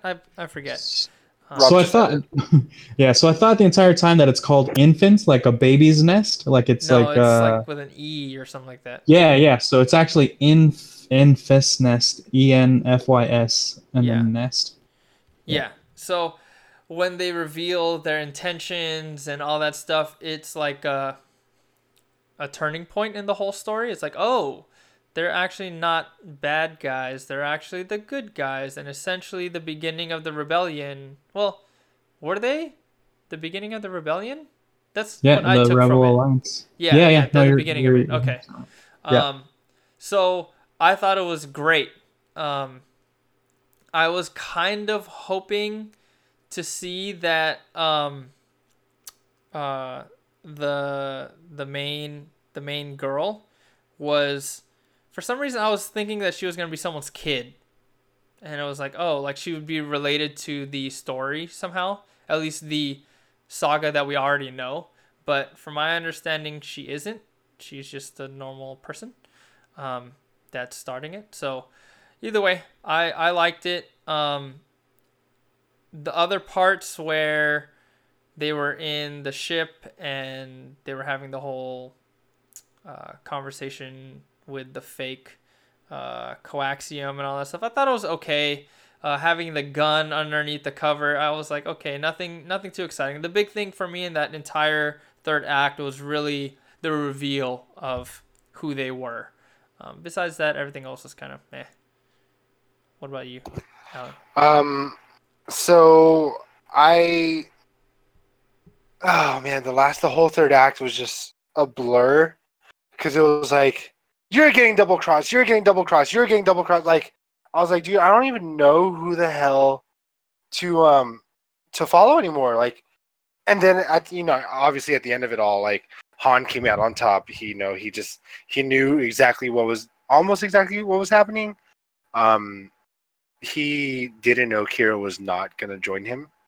But it was just so, like, I don't know. There was just so many plot twists at the very end. It was kind of just like, all right, serious, like more plot twists after this one. And then obviously, like, after Chewie helped Beckett with the was it coaxium? Yeah. It was just like he was helping him out, and then Dryden and Kira and Han fought Dryden, and then Kira killed Dryden after looking like he was about to kill Han. And then it was like, dude, there was just so many plot twists at the end, and I'm just like, dude, like choose something. And it was, I don't know, like, it was just like, I don't know, like, it seriously irritated me. It was just like, like so many plot twists. Like you know what movie I immediately thought of after that plot twist stuff was that one movie we watched, Rob, with the cops, and it was kind of 999 or something. Yeah, 999 or something like that. And I was like, dude, so many plot twists, like unneeded plot twists, and it was just, I don't know. I wasn't a big fan of all the plot twists. Yeah, I guess that's a good point. I mean, what's his name?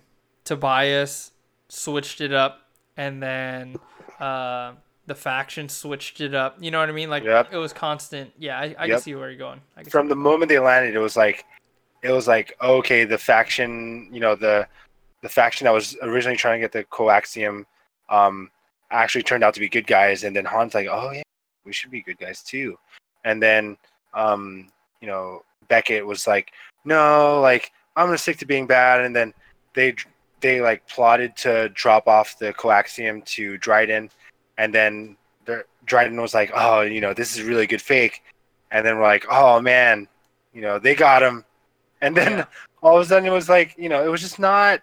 Oh man, there's just way too many plot twists, and it was getting old real fast.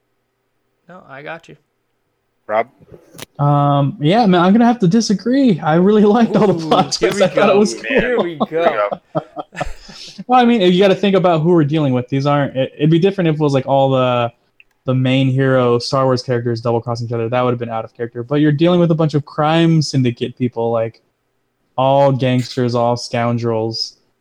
People that are coming from nothing, trying to make it in the life. So yeah, I was not expecting the Beckett double cross. He opened the doors. I mean, once the doors open, you kind of like figure it's probably Beckett. When Dryden says that it's not Kira, you're like, oh shit, it was Beckett the whole time. He really is scum. Yeah.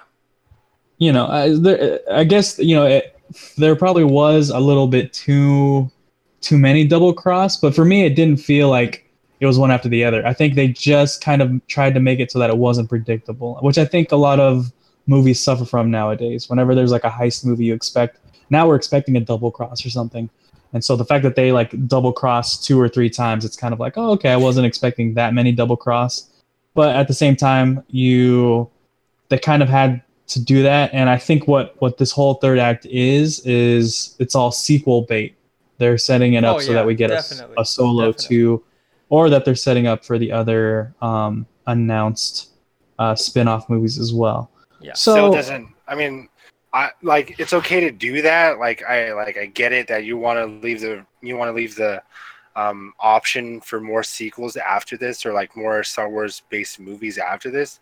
But it's still, like, to me, it still doesn't make it okay to do that many plot twists for, like, I mean, it was just plot twist after plot twist. Like, I just, as just like an average fan who wasn't like as, invested into the Star Wars universe, it was like, dude, like, are you serious? Like, Kira, like, even to the very end, Kira double cross. Kira double crossed like at least 3 times by herself. Yeah, but she was playing the role of doing whatever it takes to survive. Even if Han is back in the picture, her main concern is really just surviving herself. Yeah, but still, but I mean, no, like, I get what you're saying though, because like, triple double crossed. Yeah, but and it got rid of the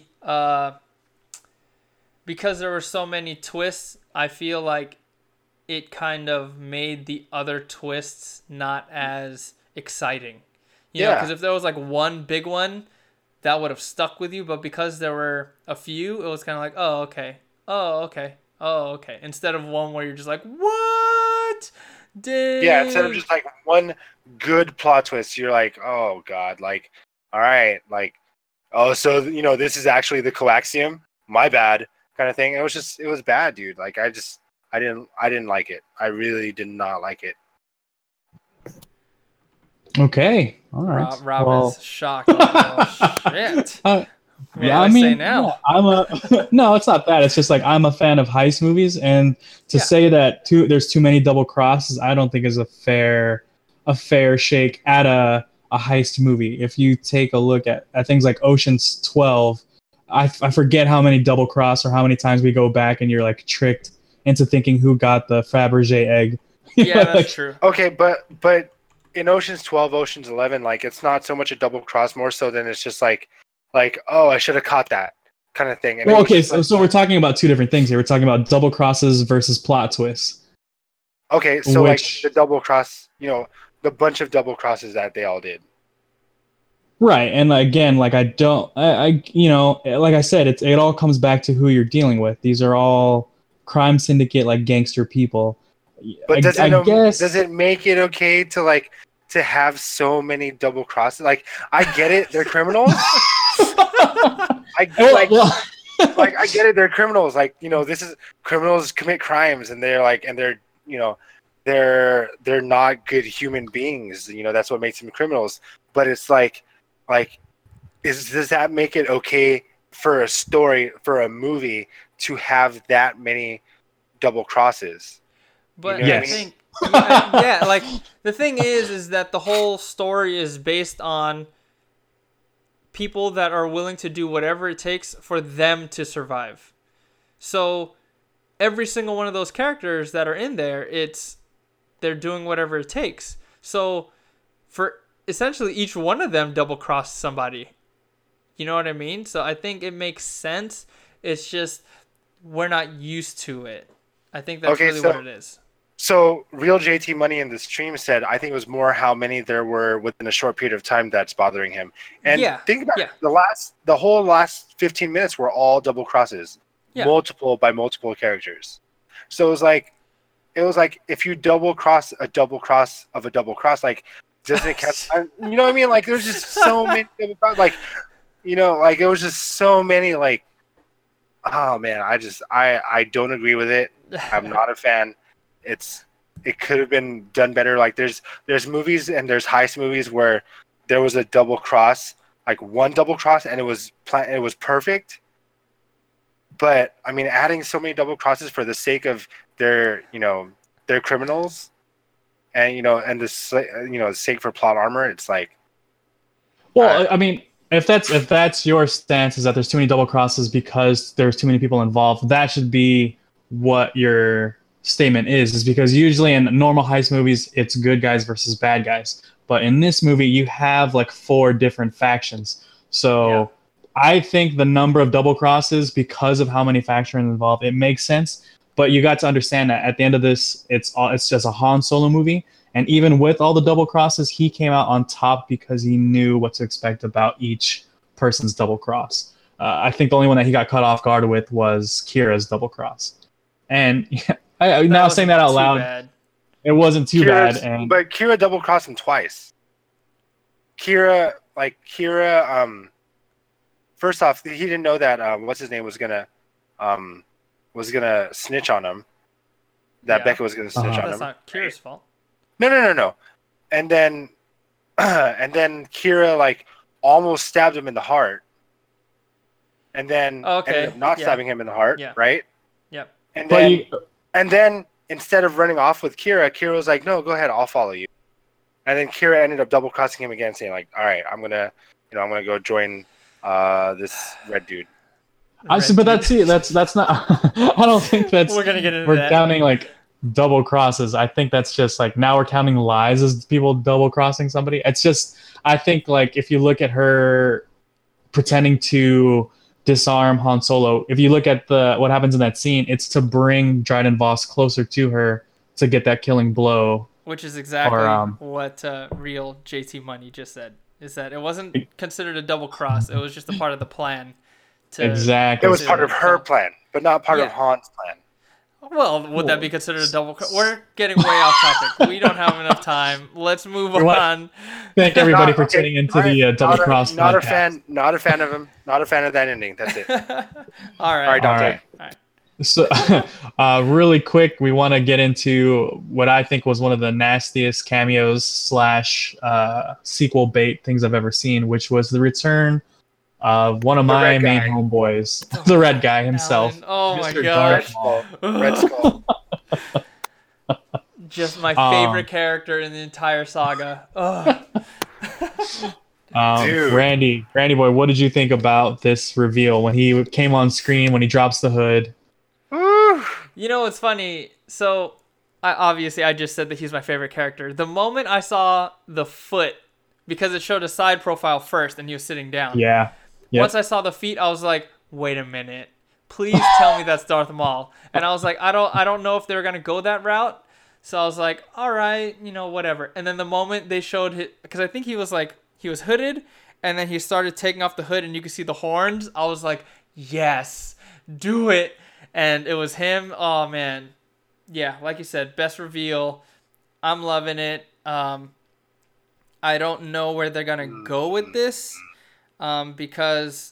And the reason why I'm excited is because I saw the Clone Wars the Clone Wars as in the TV show. Yeah. So I know the backstory. If you don't know the backstory and you only saw the movies, the last you saw of him was he got cut in half and he fell down the tube or the pipe or whatever. So in your head, you're like, wait, what? But because I know that, he survived and he got put back together and the whole story with him in, what's the name of the planet? Starts with a D. I forget his main planet. And then he has his brother and stuff. Like, I'm super excited. I just hope that they do it right. But we'll see. We'll see. Yeah. How you feeling about it, Rob? Or Alan? Alan. Yeah, go ahead, Alan. I'll let Rob go first. Go ahead. I thought it was a pretty ill reveal. I think initially I was with the majority of everyone where we're like, wait a minute, is this taking place before episode 1? And then he like gets up and his legs like make the whirring sound or whatever. Yeah. And you're like, okay, it's robot legs. Did not hear that, so I gotta watch it in cinema. We gotta see movies.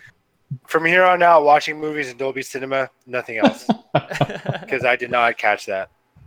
I thought it was an awesome reveal, and I had to go and immediately like hit up the forums and see like what it means, like what movies have already been slated to be coming out, because I think that's what they're doing is that might not necessarily be Darth Maul as the main baddie. If there is a Han Solo sequel, what I'm hoping is that we'll be getting Darth Maul and Obi-Wan Kenobi in a rematch, UFC, 3000.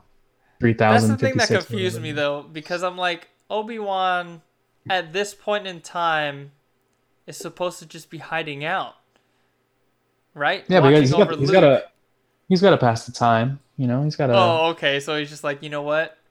I'm just gonna leave my job right now and go fight Darth Maul real quick, and then I'll come back. Well, no. I mean, that's not to say that that's not what's gonna happen. What I think the story is that, and I haven't seen the Clone Wars, so I'm not 100% sure, but I think Darth Maul is in all this time he's looking for Obi-Wan. Yes, he's heard all the Jedi have disappeared, so now he's looking for him. So I think once he finds out, he's like, oh snap, he's hiding out over here. Tatooine. Yeah. I'm gonna come and get that ass. And so that's what maybe that's what the sequel is hopefully them fighting. That'd be dope. I just want to see more double lightsaber action, Duel of the Fates, just getting it. And please, if they're gonna have that fight, please play that song again. Please. Oh my god. Probably the best song in the entire saga. I'm putting it out there. On the record, bro. Best song. All right. Official. Alan, Darth Maul, what did you think, man? Did he gain weight? He got older. Oh, I mean, yeah.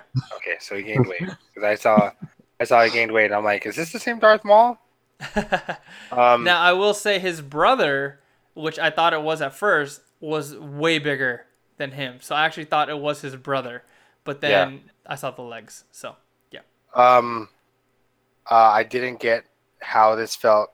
This was canon, but now that you guys talked about it, makes sense because I didn't watch Clone Wars. You guys are a bunch of nerds. No, I totally recommend watching it. If you get a chance, it's still on Netflix. I was watching it earlier today. It's good stuff, dude. Good stuff. But sorry, go ahead. So you guys are a bunch of nerds. I don't recommend watching that. I recommend watching the No, so I mean, it was cool. I had a qualm with it. I didn't know how it felt. It was canon, but again, didn't watch in Dolby Cinema. Didn't hear it. Didn't hear the legs wearing around. So now that I know that it was canon, cool. I'm cool with it. I thought it was dope hearing the Duel of the Fates. Like playing a little bit. I was like, ooh. Did they? At least they did.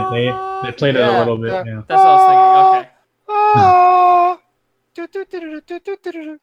So Jeez. that got me hyped for some Darth Maul action. I was kind of sad that Kira, aka Baymelia Clark, is gonna join him because she's this amazing, beautiful woman. Okay, here we go. Yeah, I was just a little butthurt that she's gonna join him because like I just don't ever see her in the villainous light. But yeah, I mean Darth Maul, props to seeing him back. Everyone wanted to see him back. Everyone. Yeah. I don't think not one person felt okay with his death. They wanted to see more of Darth Maul. They felt like when his death was kind of just like meh. Yep. To such a big, strong character, such a badass villain like Darth Maul. I mean, come on, dude. When we first saw that, we were kids still, and then to see the dual lightsabers, come on, dude, that was so dope. And Duel of the Fates playing, dude, great. And Qui-Gon, and Obi-Wan, dude, that was the best fight I think in all of the Star Wars saga, except for the fight at the end of Rogue One with Darth Vader. But anyway, yeah, I was excited to see Darth Maul. Very cool. All right, I'm glad that we all feel the same way. Lucasfilm, if you're out there listening, please put him in as much crap as you can. Everything, commercials, books. Duel of the Fates as well. Don't forget. Anytime he's around, that song needs to be playing. Yeah, in the book, just like in parentheses, put playing Duel of Fates. Like that's it. And then we're like in our head, we're like, I'm gonna go listen to that while I edit this podcast later. So good, dude. Great, dude. Man. Oh man, I should have listened to that while I was training for my Iron Man. Like that would have got me good one. Ready. You would have finished. You would have finished first. It's official. Any event that we do from now on, that's got to be. That'll be the hype song. It's gonna be the training music. Yeah. All right, guys. The very last scene, or one of the last scenes that we get, is actually something, one of Han's claim to fame, or something that's been come up in a lot of debates and stuff. Is does Han shoot first? This goes back to A New Hope when he's in the cantina with Greedo. Good old Greedo. Of course, the original footage is Han pulling out his blaster, shooting Greedo dead first, no problem. But since then, our childhood has been muddled by George Lucas and his thugs, and they've changed it to where Han Solo twitches his head in a weird way to dodge the bullet and then shoot Greedo, which we all know that's fake. But the end scene here with Beckett, The Last Stand, we get all of our answers, and our hearts are justified. Once again, we know that Han shoots first. I mean, is there anything that you guys want to say about this scene? Was it anything that caught you off guard, or did it kind of just solidify Han Solo as a character, feel complete now? Go ahead. I didn't really catch it until afterwards. The whole Han shoots first kind of thing. To be honest, I read it. I read it in the our movies discussion, and I was like, "Huh, he did shoot first." And to me, I'm just an average fan. Didn't really pay much attention to it.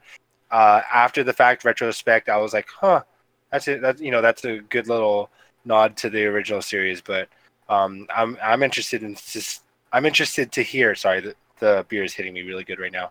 We're losing him fast, dude. Yeah, guys, we gotta end this soon. I'm interested to hear what you guys have to say about it, because being bigger Star Wars fans. I'm interested to hear how you guys feel about this little nod to the original trilogy. If I'm gonna start, then I thought it was great. It was quick. It's not like there was too much going on. I was actually surprised that he actually shot him, but it fit perfectly, at least to me, because the whole time that was the what's the word? The mindset that Tobias was trying to get Han into, and he even whispered it into his ear right before he died, which is, oh no, because he said, "Oh, you shot first" or something like that, right? Yeah, he tells him. Yeah, so, but the whole thing, he was like, never trust anybody. So if he trusted Tobias to not shoot him, that would be a bad call, because, yeah, he was going to shoot him. So I thought it was okay. It was good. And I like, how it answered the question for how many years has it been? Like 40 years? 50 years? Because it came out, 77?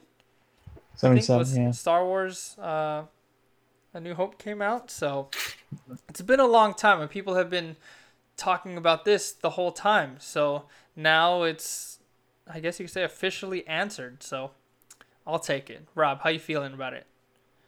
I agree. I think it does answer that original question. It just reinstates that Han is the scoundrel, man. He'll shoot first. But it's what I think is important is that we get to see what drove him to that point. It's like you said, Beckett drove him to, not trust anybody. And so we kind of see where that comes from. He didn't just start out immediately shooting first throughout the entire saga. Ever since he was a kid, he's a good guy, but he's a little dirty. So I dig that. I like how that went down. It brings us to the very last scene. The Millennium Falcon gets back into her rightful place, which is in Han's hand, with Lando losing that card game of Sabacc on whatever tropical planet that was. How did you guys like this scene? Actually, instead of how did you guys like it, I think we all agree that it was pretty cool. Did you think it was necessary? Did we need to see it all play out, or could the movie have just ended with, "Oh, you want a rematch," and then you kind of like look at the camera or whatever, and it kind of just fades? Like we already know what happens. Do we really need it spelled out for us? Do you guys think we needed the whole scene there? I liked it. I liked that scene. It kind of just completed the whole story arc. Like, this is how he got the Millennium Falcon. And then it kind of like, having seen what Lando was doing in order to win these games with the card, with the little card thing in his wrist. Yeah. And then seeing, him call him out for that, I thought it was great. I think it just completed the story arc for Lando. Yeah. Alan, are you done? Oh yeah, sorry. I was like, let me say. And then I'm just kidding. No, I liked it. I liked how Han caught on to Lando. He caught on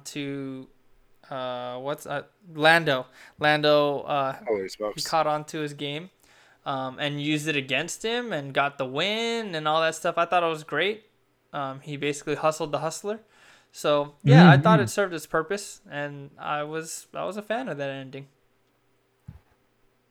Yeah, I thought some people. The reason I bring it up is because I've seen other discussion like, "Did we really need it? Can't we have just made that up on our own?"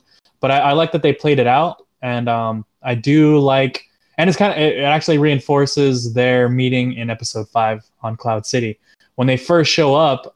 If you guys remember, going to see it anytime soon. Han comes to Cloud City to hide from the Empire. They're being chased down, so he's like, "We can hide here." And when he shows up, Lando and Han haven't seen each other for a little bit. So when they first show up, Lando's like, "You got a lot of nerve, showing your face here." And they look like they're gonna fight, and then they do the whole shake it, hug and shake kind of thing. And it's like, oh shit, that's all from this scene. That's how Han and Lando first meet up on that tropical planet.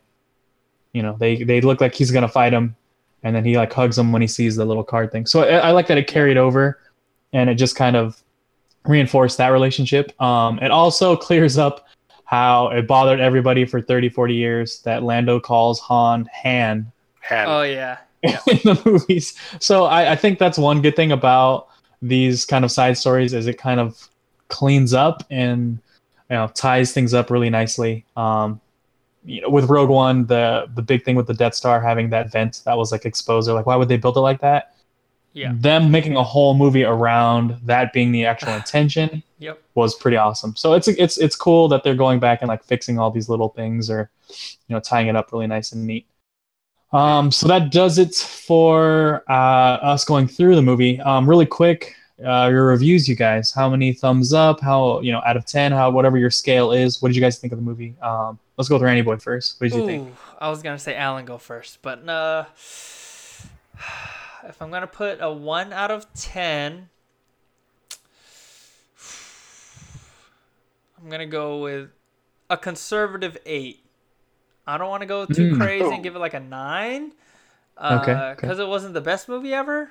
But I'll give it an 8. Overall, I was entertained. I was actually more entertained than I expected, especially because I know a lot of early reviews kind of doubted it. And as of right now, the box office numbers aren't looking the greatest. I mean, compared to a movie like Avengers or Infinity War, of course it's going to look bad. Of course, yeah, but, of course. I was very entertained. The entire time I was laughing, smiling, getting shocked, all that stuff. So yeah, I'll give it an 8 out of 10. What about you, Alan? I'm going to go with the smooth 6.5 to 7. Ooh. Yeah. Only because I think 1 to 10, I'm in my head, I'm already multiplying by 10. So I'm giving it 65, 70 ish, just because, I mean, it was a good movie. Storyline could have been a little bit better. Character development could have been a little bit better. Again, it was solid, entertaining, but I feel like when a movie's bad, we think 6 is bad or 5 is bad, and then we go straight to 0, 1 or 4 or whatever. No one ever says I give it a 2. But I'm just gonna go with 6.5 to 7. It was a decent watch. It kept it added to the canon that is Star Wars and Han Solo. So I was entertained. At the very least, I was entertained. Okay. Rob? Okay. That's fair, man. That's fair. I'm probably gonna join up right alongside you. I'll give it a strong, solid 7. I still think it was a good movie. Not the strongest Star Wars movie. It was weird. There's some things that kind of maybe if it wasn't a Star Wars movie, I don't know if I'm giving it a little extra points because of that. But I mean, I think the portrayal of the characters, certain the set pieces, the action scenes, I thought those should be recognized as well. So yeah, I'm giving it a strong 7. Maybe on a few more watches, I might bump it up a little bit more. It's just I just wasn't wowed immediately walking out of the theater wanting to give it a 9 or 10 right off the bat, and then kind of okay, maybe I need to bring it down a little bit. This one immediately I was like, okay, 6 or 7, and then it's just been stabilized. Even again with my second viewing, it hasn't really jumped up. So yeah, I thought it was a good entry into the Star Wars stories. But I'm interested to see what the future holds, if they're going to keep doing this or they're just going to kind of stick with the saga stories. Right. Yeah. No, and when I got out of the theater as well, I didn't know how to explain how I felt about it. It wasn't a good, but it wasn't a bad. It wasn't a great either. And I just wasn't completely wowed by it. I was wowed by Deadpool. I was wowed by Infinity War. I was wowed by a Quiet Place. But for this one, it was just it's all right. Again, entertained enough to keep me invested and entertained, and throughout the whole movie, but it wasn't quite 100% or close to 80 or 90. Gotcha. Yeah. And kind of piggybacking on that, the last thing I want to bring up, and Randy Boy's already mentioned it a little bit. The movie is not performing up to early projections from the studio. They were thinking that this movie was going to top 1:30. It opened during Memorial Day weekend, so it has the extra days to count towards its income, but it's still not hitting anywhere near. Yeah. So my question to you, let's start with Randy Boy. Why do you think this is? Why aren't we getting, it's an entry into the Star Wars, franchise. Why aren't we seeing bigger numbers? Personally, I think it's just because they're following Avengers and Deadpool. Let's be real here. It came out at the wrong time. Yeah, it's just wrong time. It's I mean, I'm trying to think. So Infinity War came out about a month ago now, and April 27th, yeah. Yeah, and then Deadpool came out 2 weeks ago. May 5th or May 19th, yeah. Yeah, so it's still everyone's still riding that high, and I think people aren't as hooked because it's not a episode, as far as a Star Wars episode. So that's not gonna attract people. Just like Rogue One. I think Rogue One needed a little bit of traction, and then it kind of took off once people started talking about it. And hopefully that's the case for this. And I think just like Real JT Money brought up as well in the chat, is that a lot of people were pretty disappointed with The Last Jedi. And I agree. Flying Leia and all those things, and then it kind of left a bitter taste in their mouth. So going out to see another Star Wars movie, let alone one that's not in the not an episode, people are going to be kind of hesitant.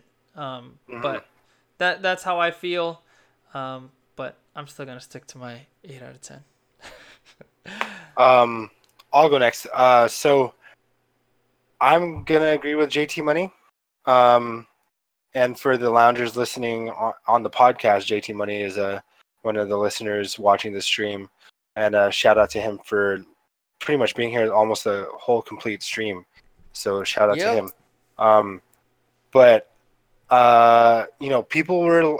I was looking at the Rotten Tomatoes right now for Last Jedi, and it scored 91%. And I feel that wasn't very indicative of how I felt per se of The Last Jedi. Like there was a lot of plot holes and a lot of like Disney going around in The Last Jedi. Like with the whole Porgs, like product placement with the Porgs, and trying to get that cute character that they can sell, as merchandise. And then they had to add the Porg, and like for some odd reason, like the Porg was not a big storyline, but it kind of just stole the show for merchandising. But it just wasn't. I don't know. Visually, The Last Jedi was great, but it wasn't a good movie to me. And like I guess that's one of the reasons why I felt like going into Solo, I was very hesitant. Yeah. Very hesitant. And I'm sure a lot of people were too. I'm pretty sure a lot of diehard fans of the original trilogy, and I'm specifically saying the original trilogy because a lot of diehard fans of the original trilogy weren't fans of the prequels, and they weren't big fans of episodes 7 and 8.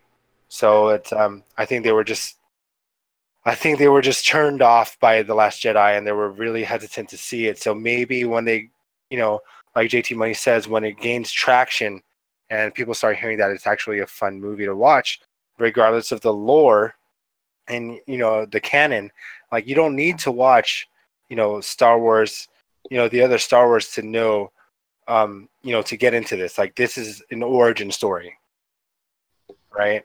So you don't need to watch Star Wars episode 4, 5, 6 to enjoy this movie. Like if anything, you're watching this movie, then you can get into 4, 5, and 6 and then see like, okay, so this is Han Solo,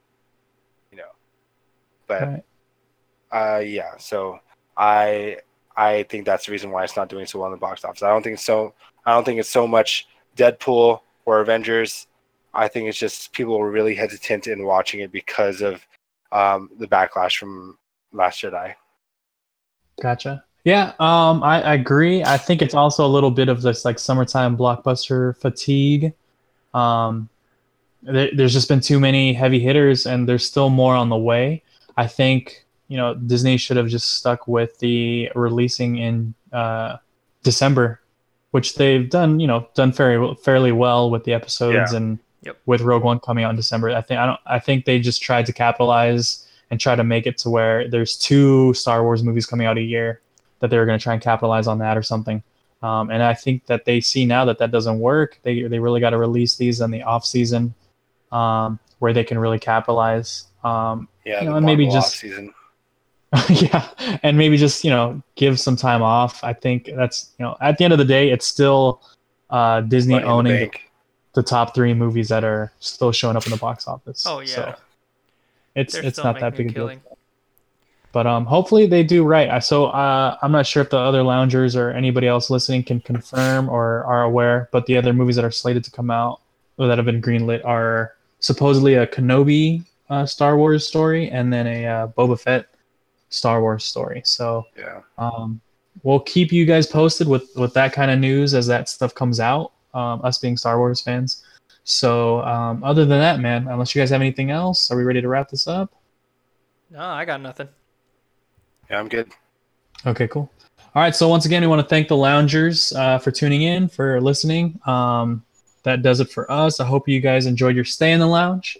We appreciate all the feedback from the loungers that we get on Reddit, Instagram, and Twitter. If you haven't done so, please follow us on Instagram. We are at The Lounge SD. That's at TheLoungesD. And it's the same name on Twitter. You can also send your questions and feedback to our email address at theloungesd@gmail.com. Thank you guys for tuning in. Once again, this is Rob. I'm Alan. And I'm Randy. And we'll catch you guys next time.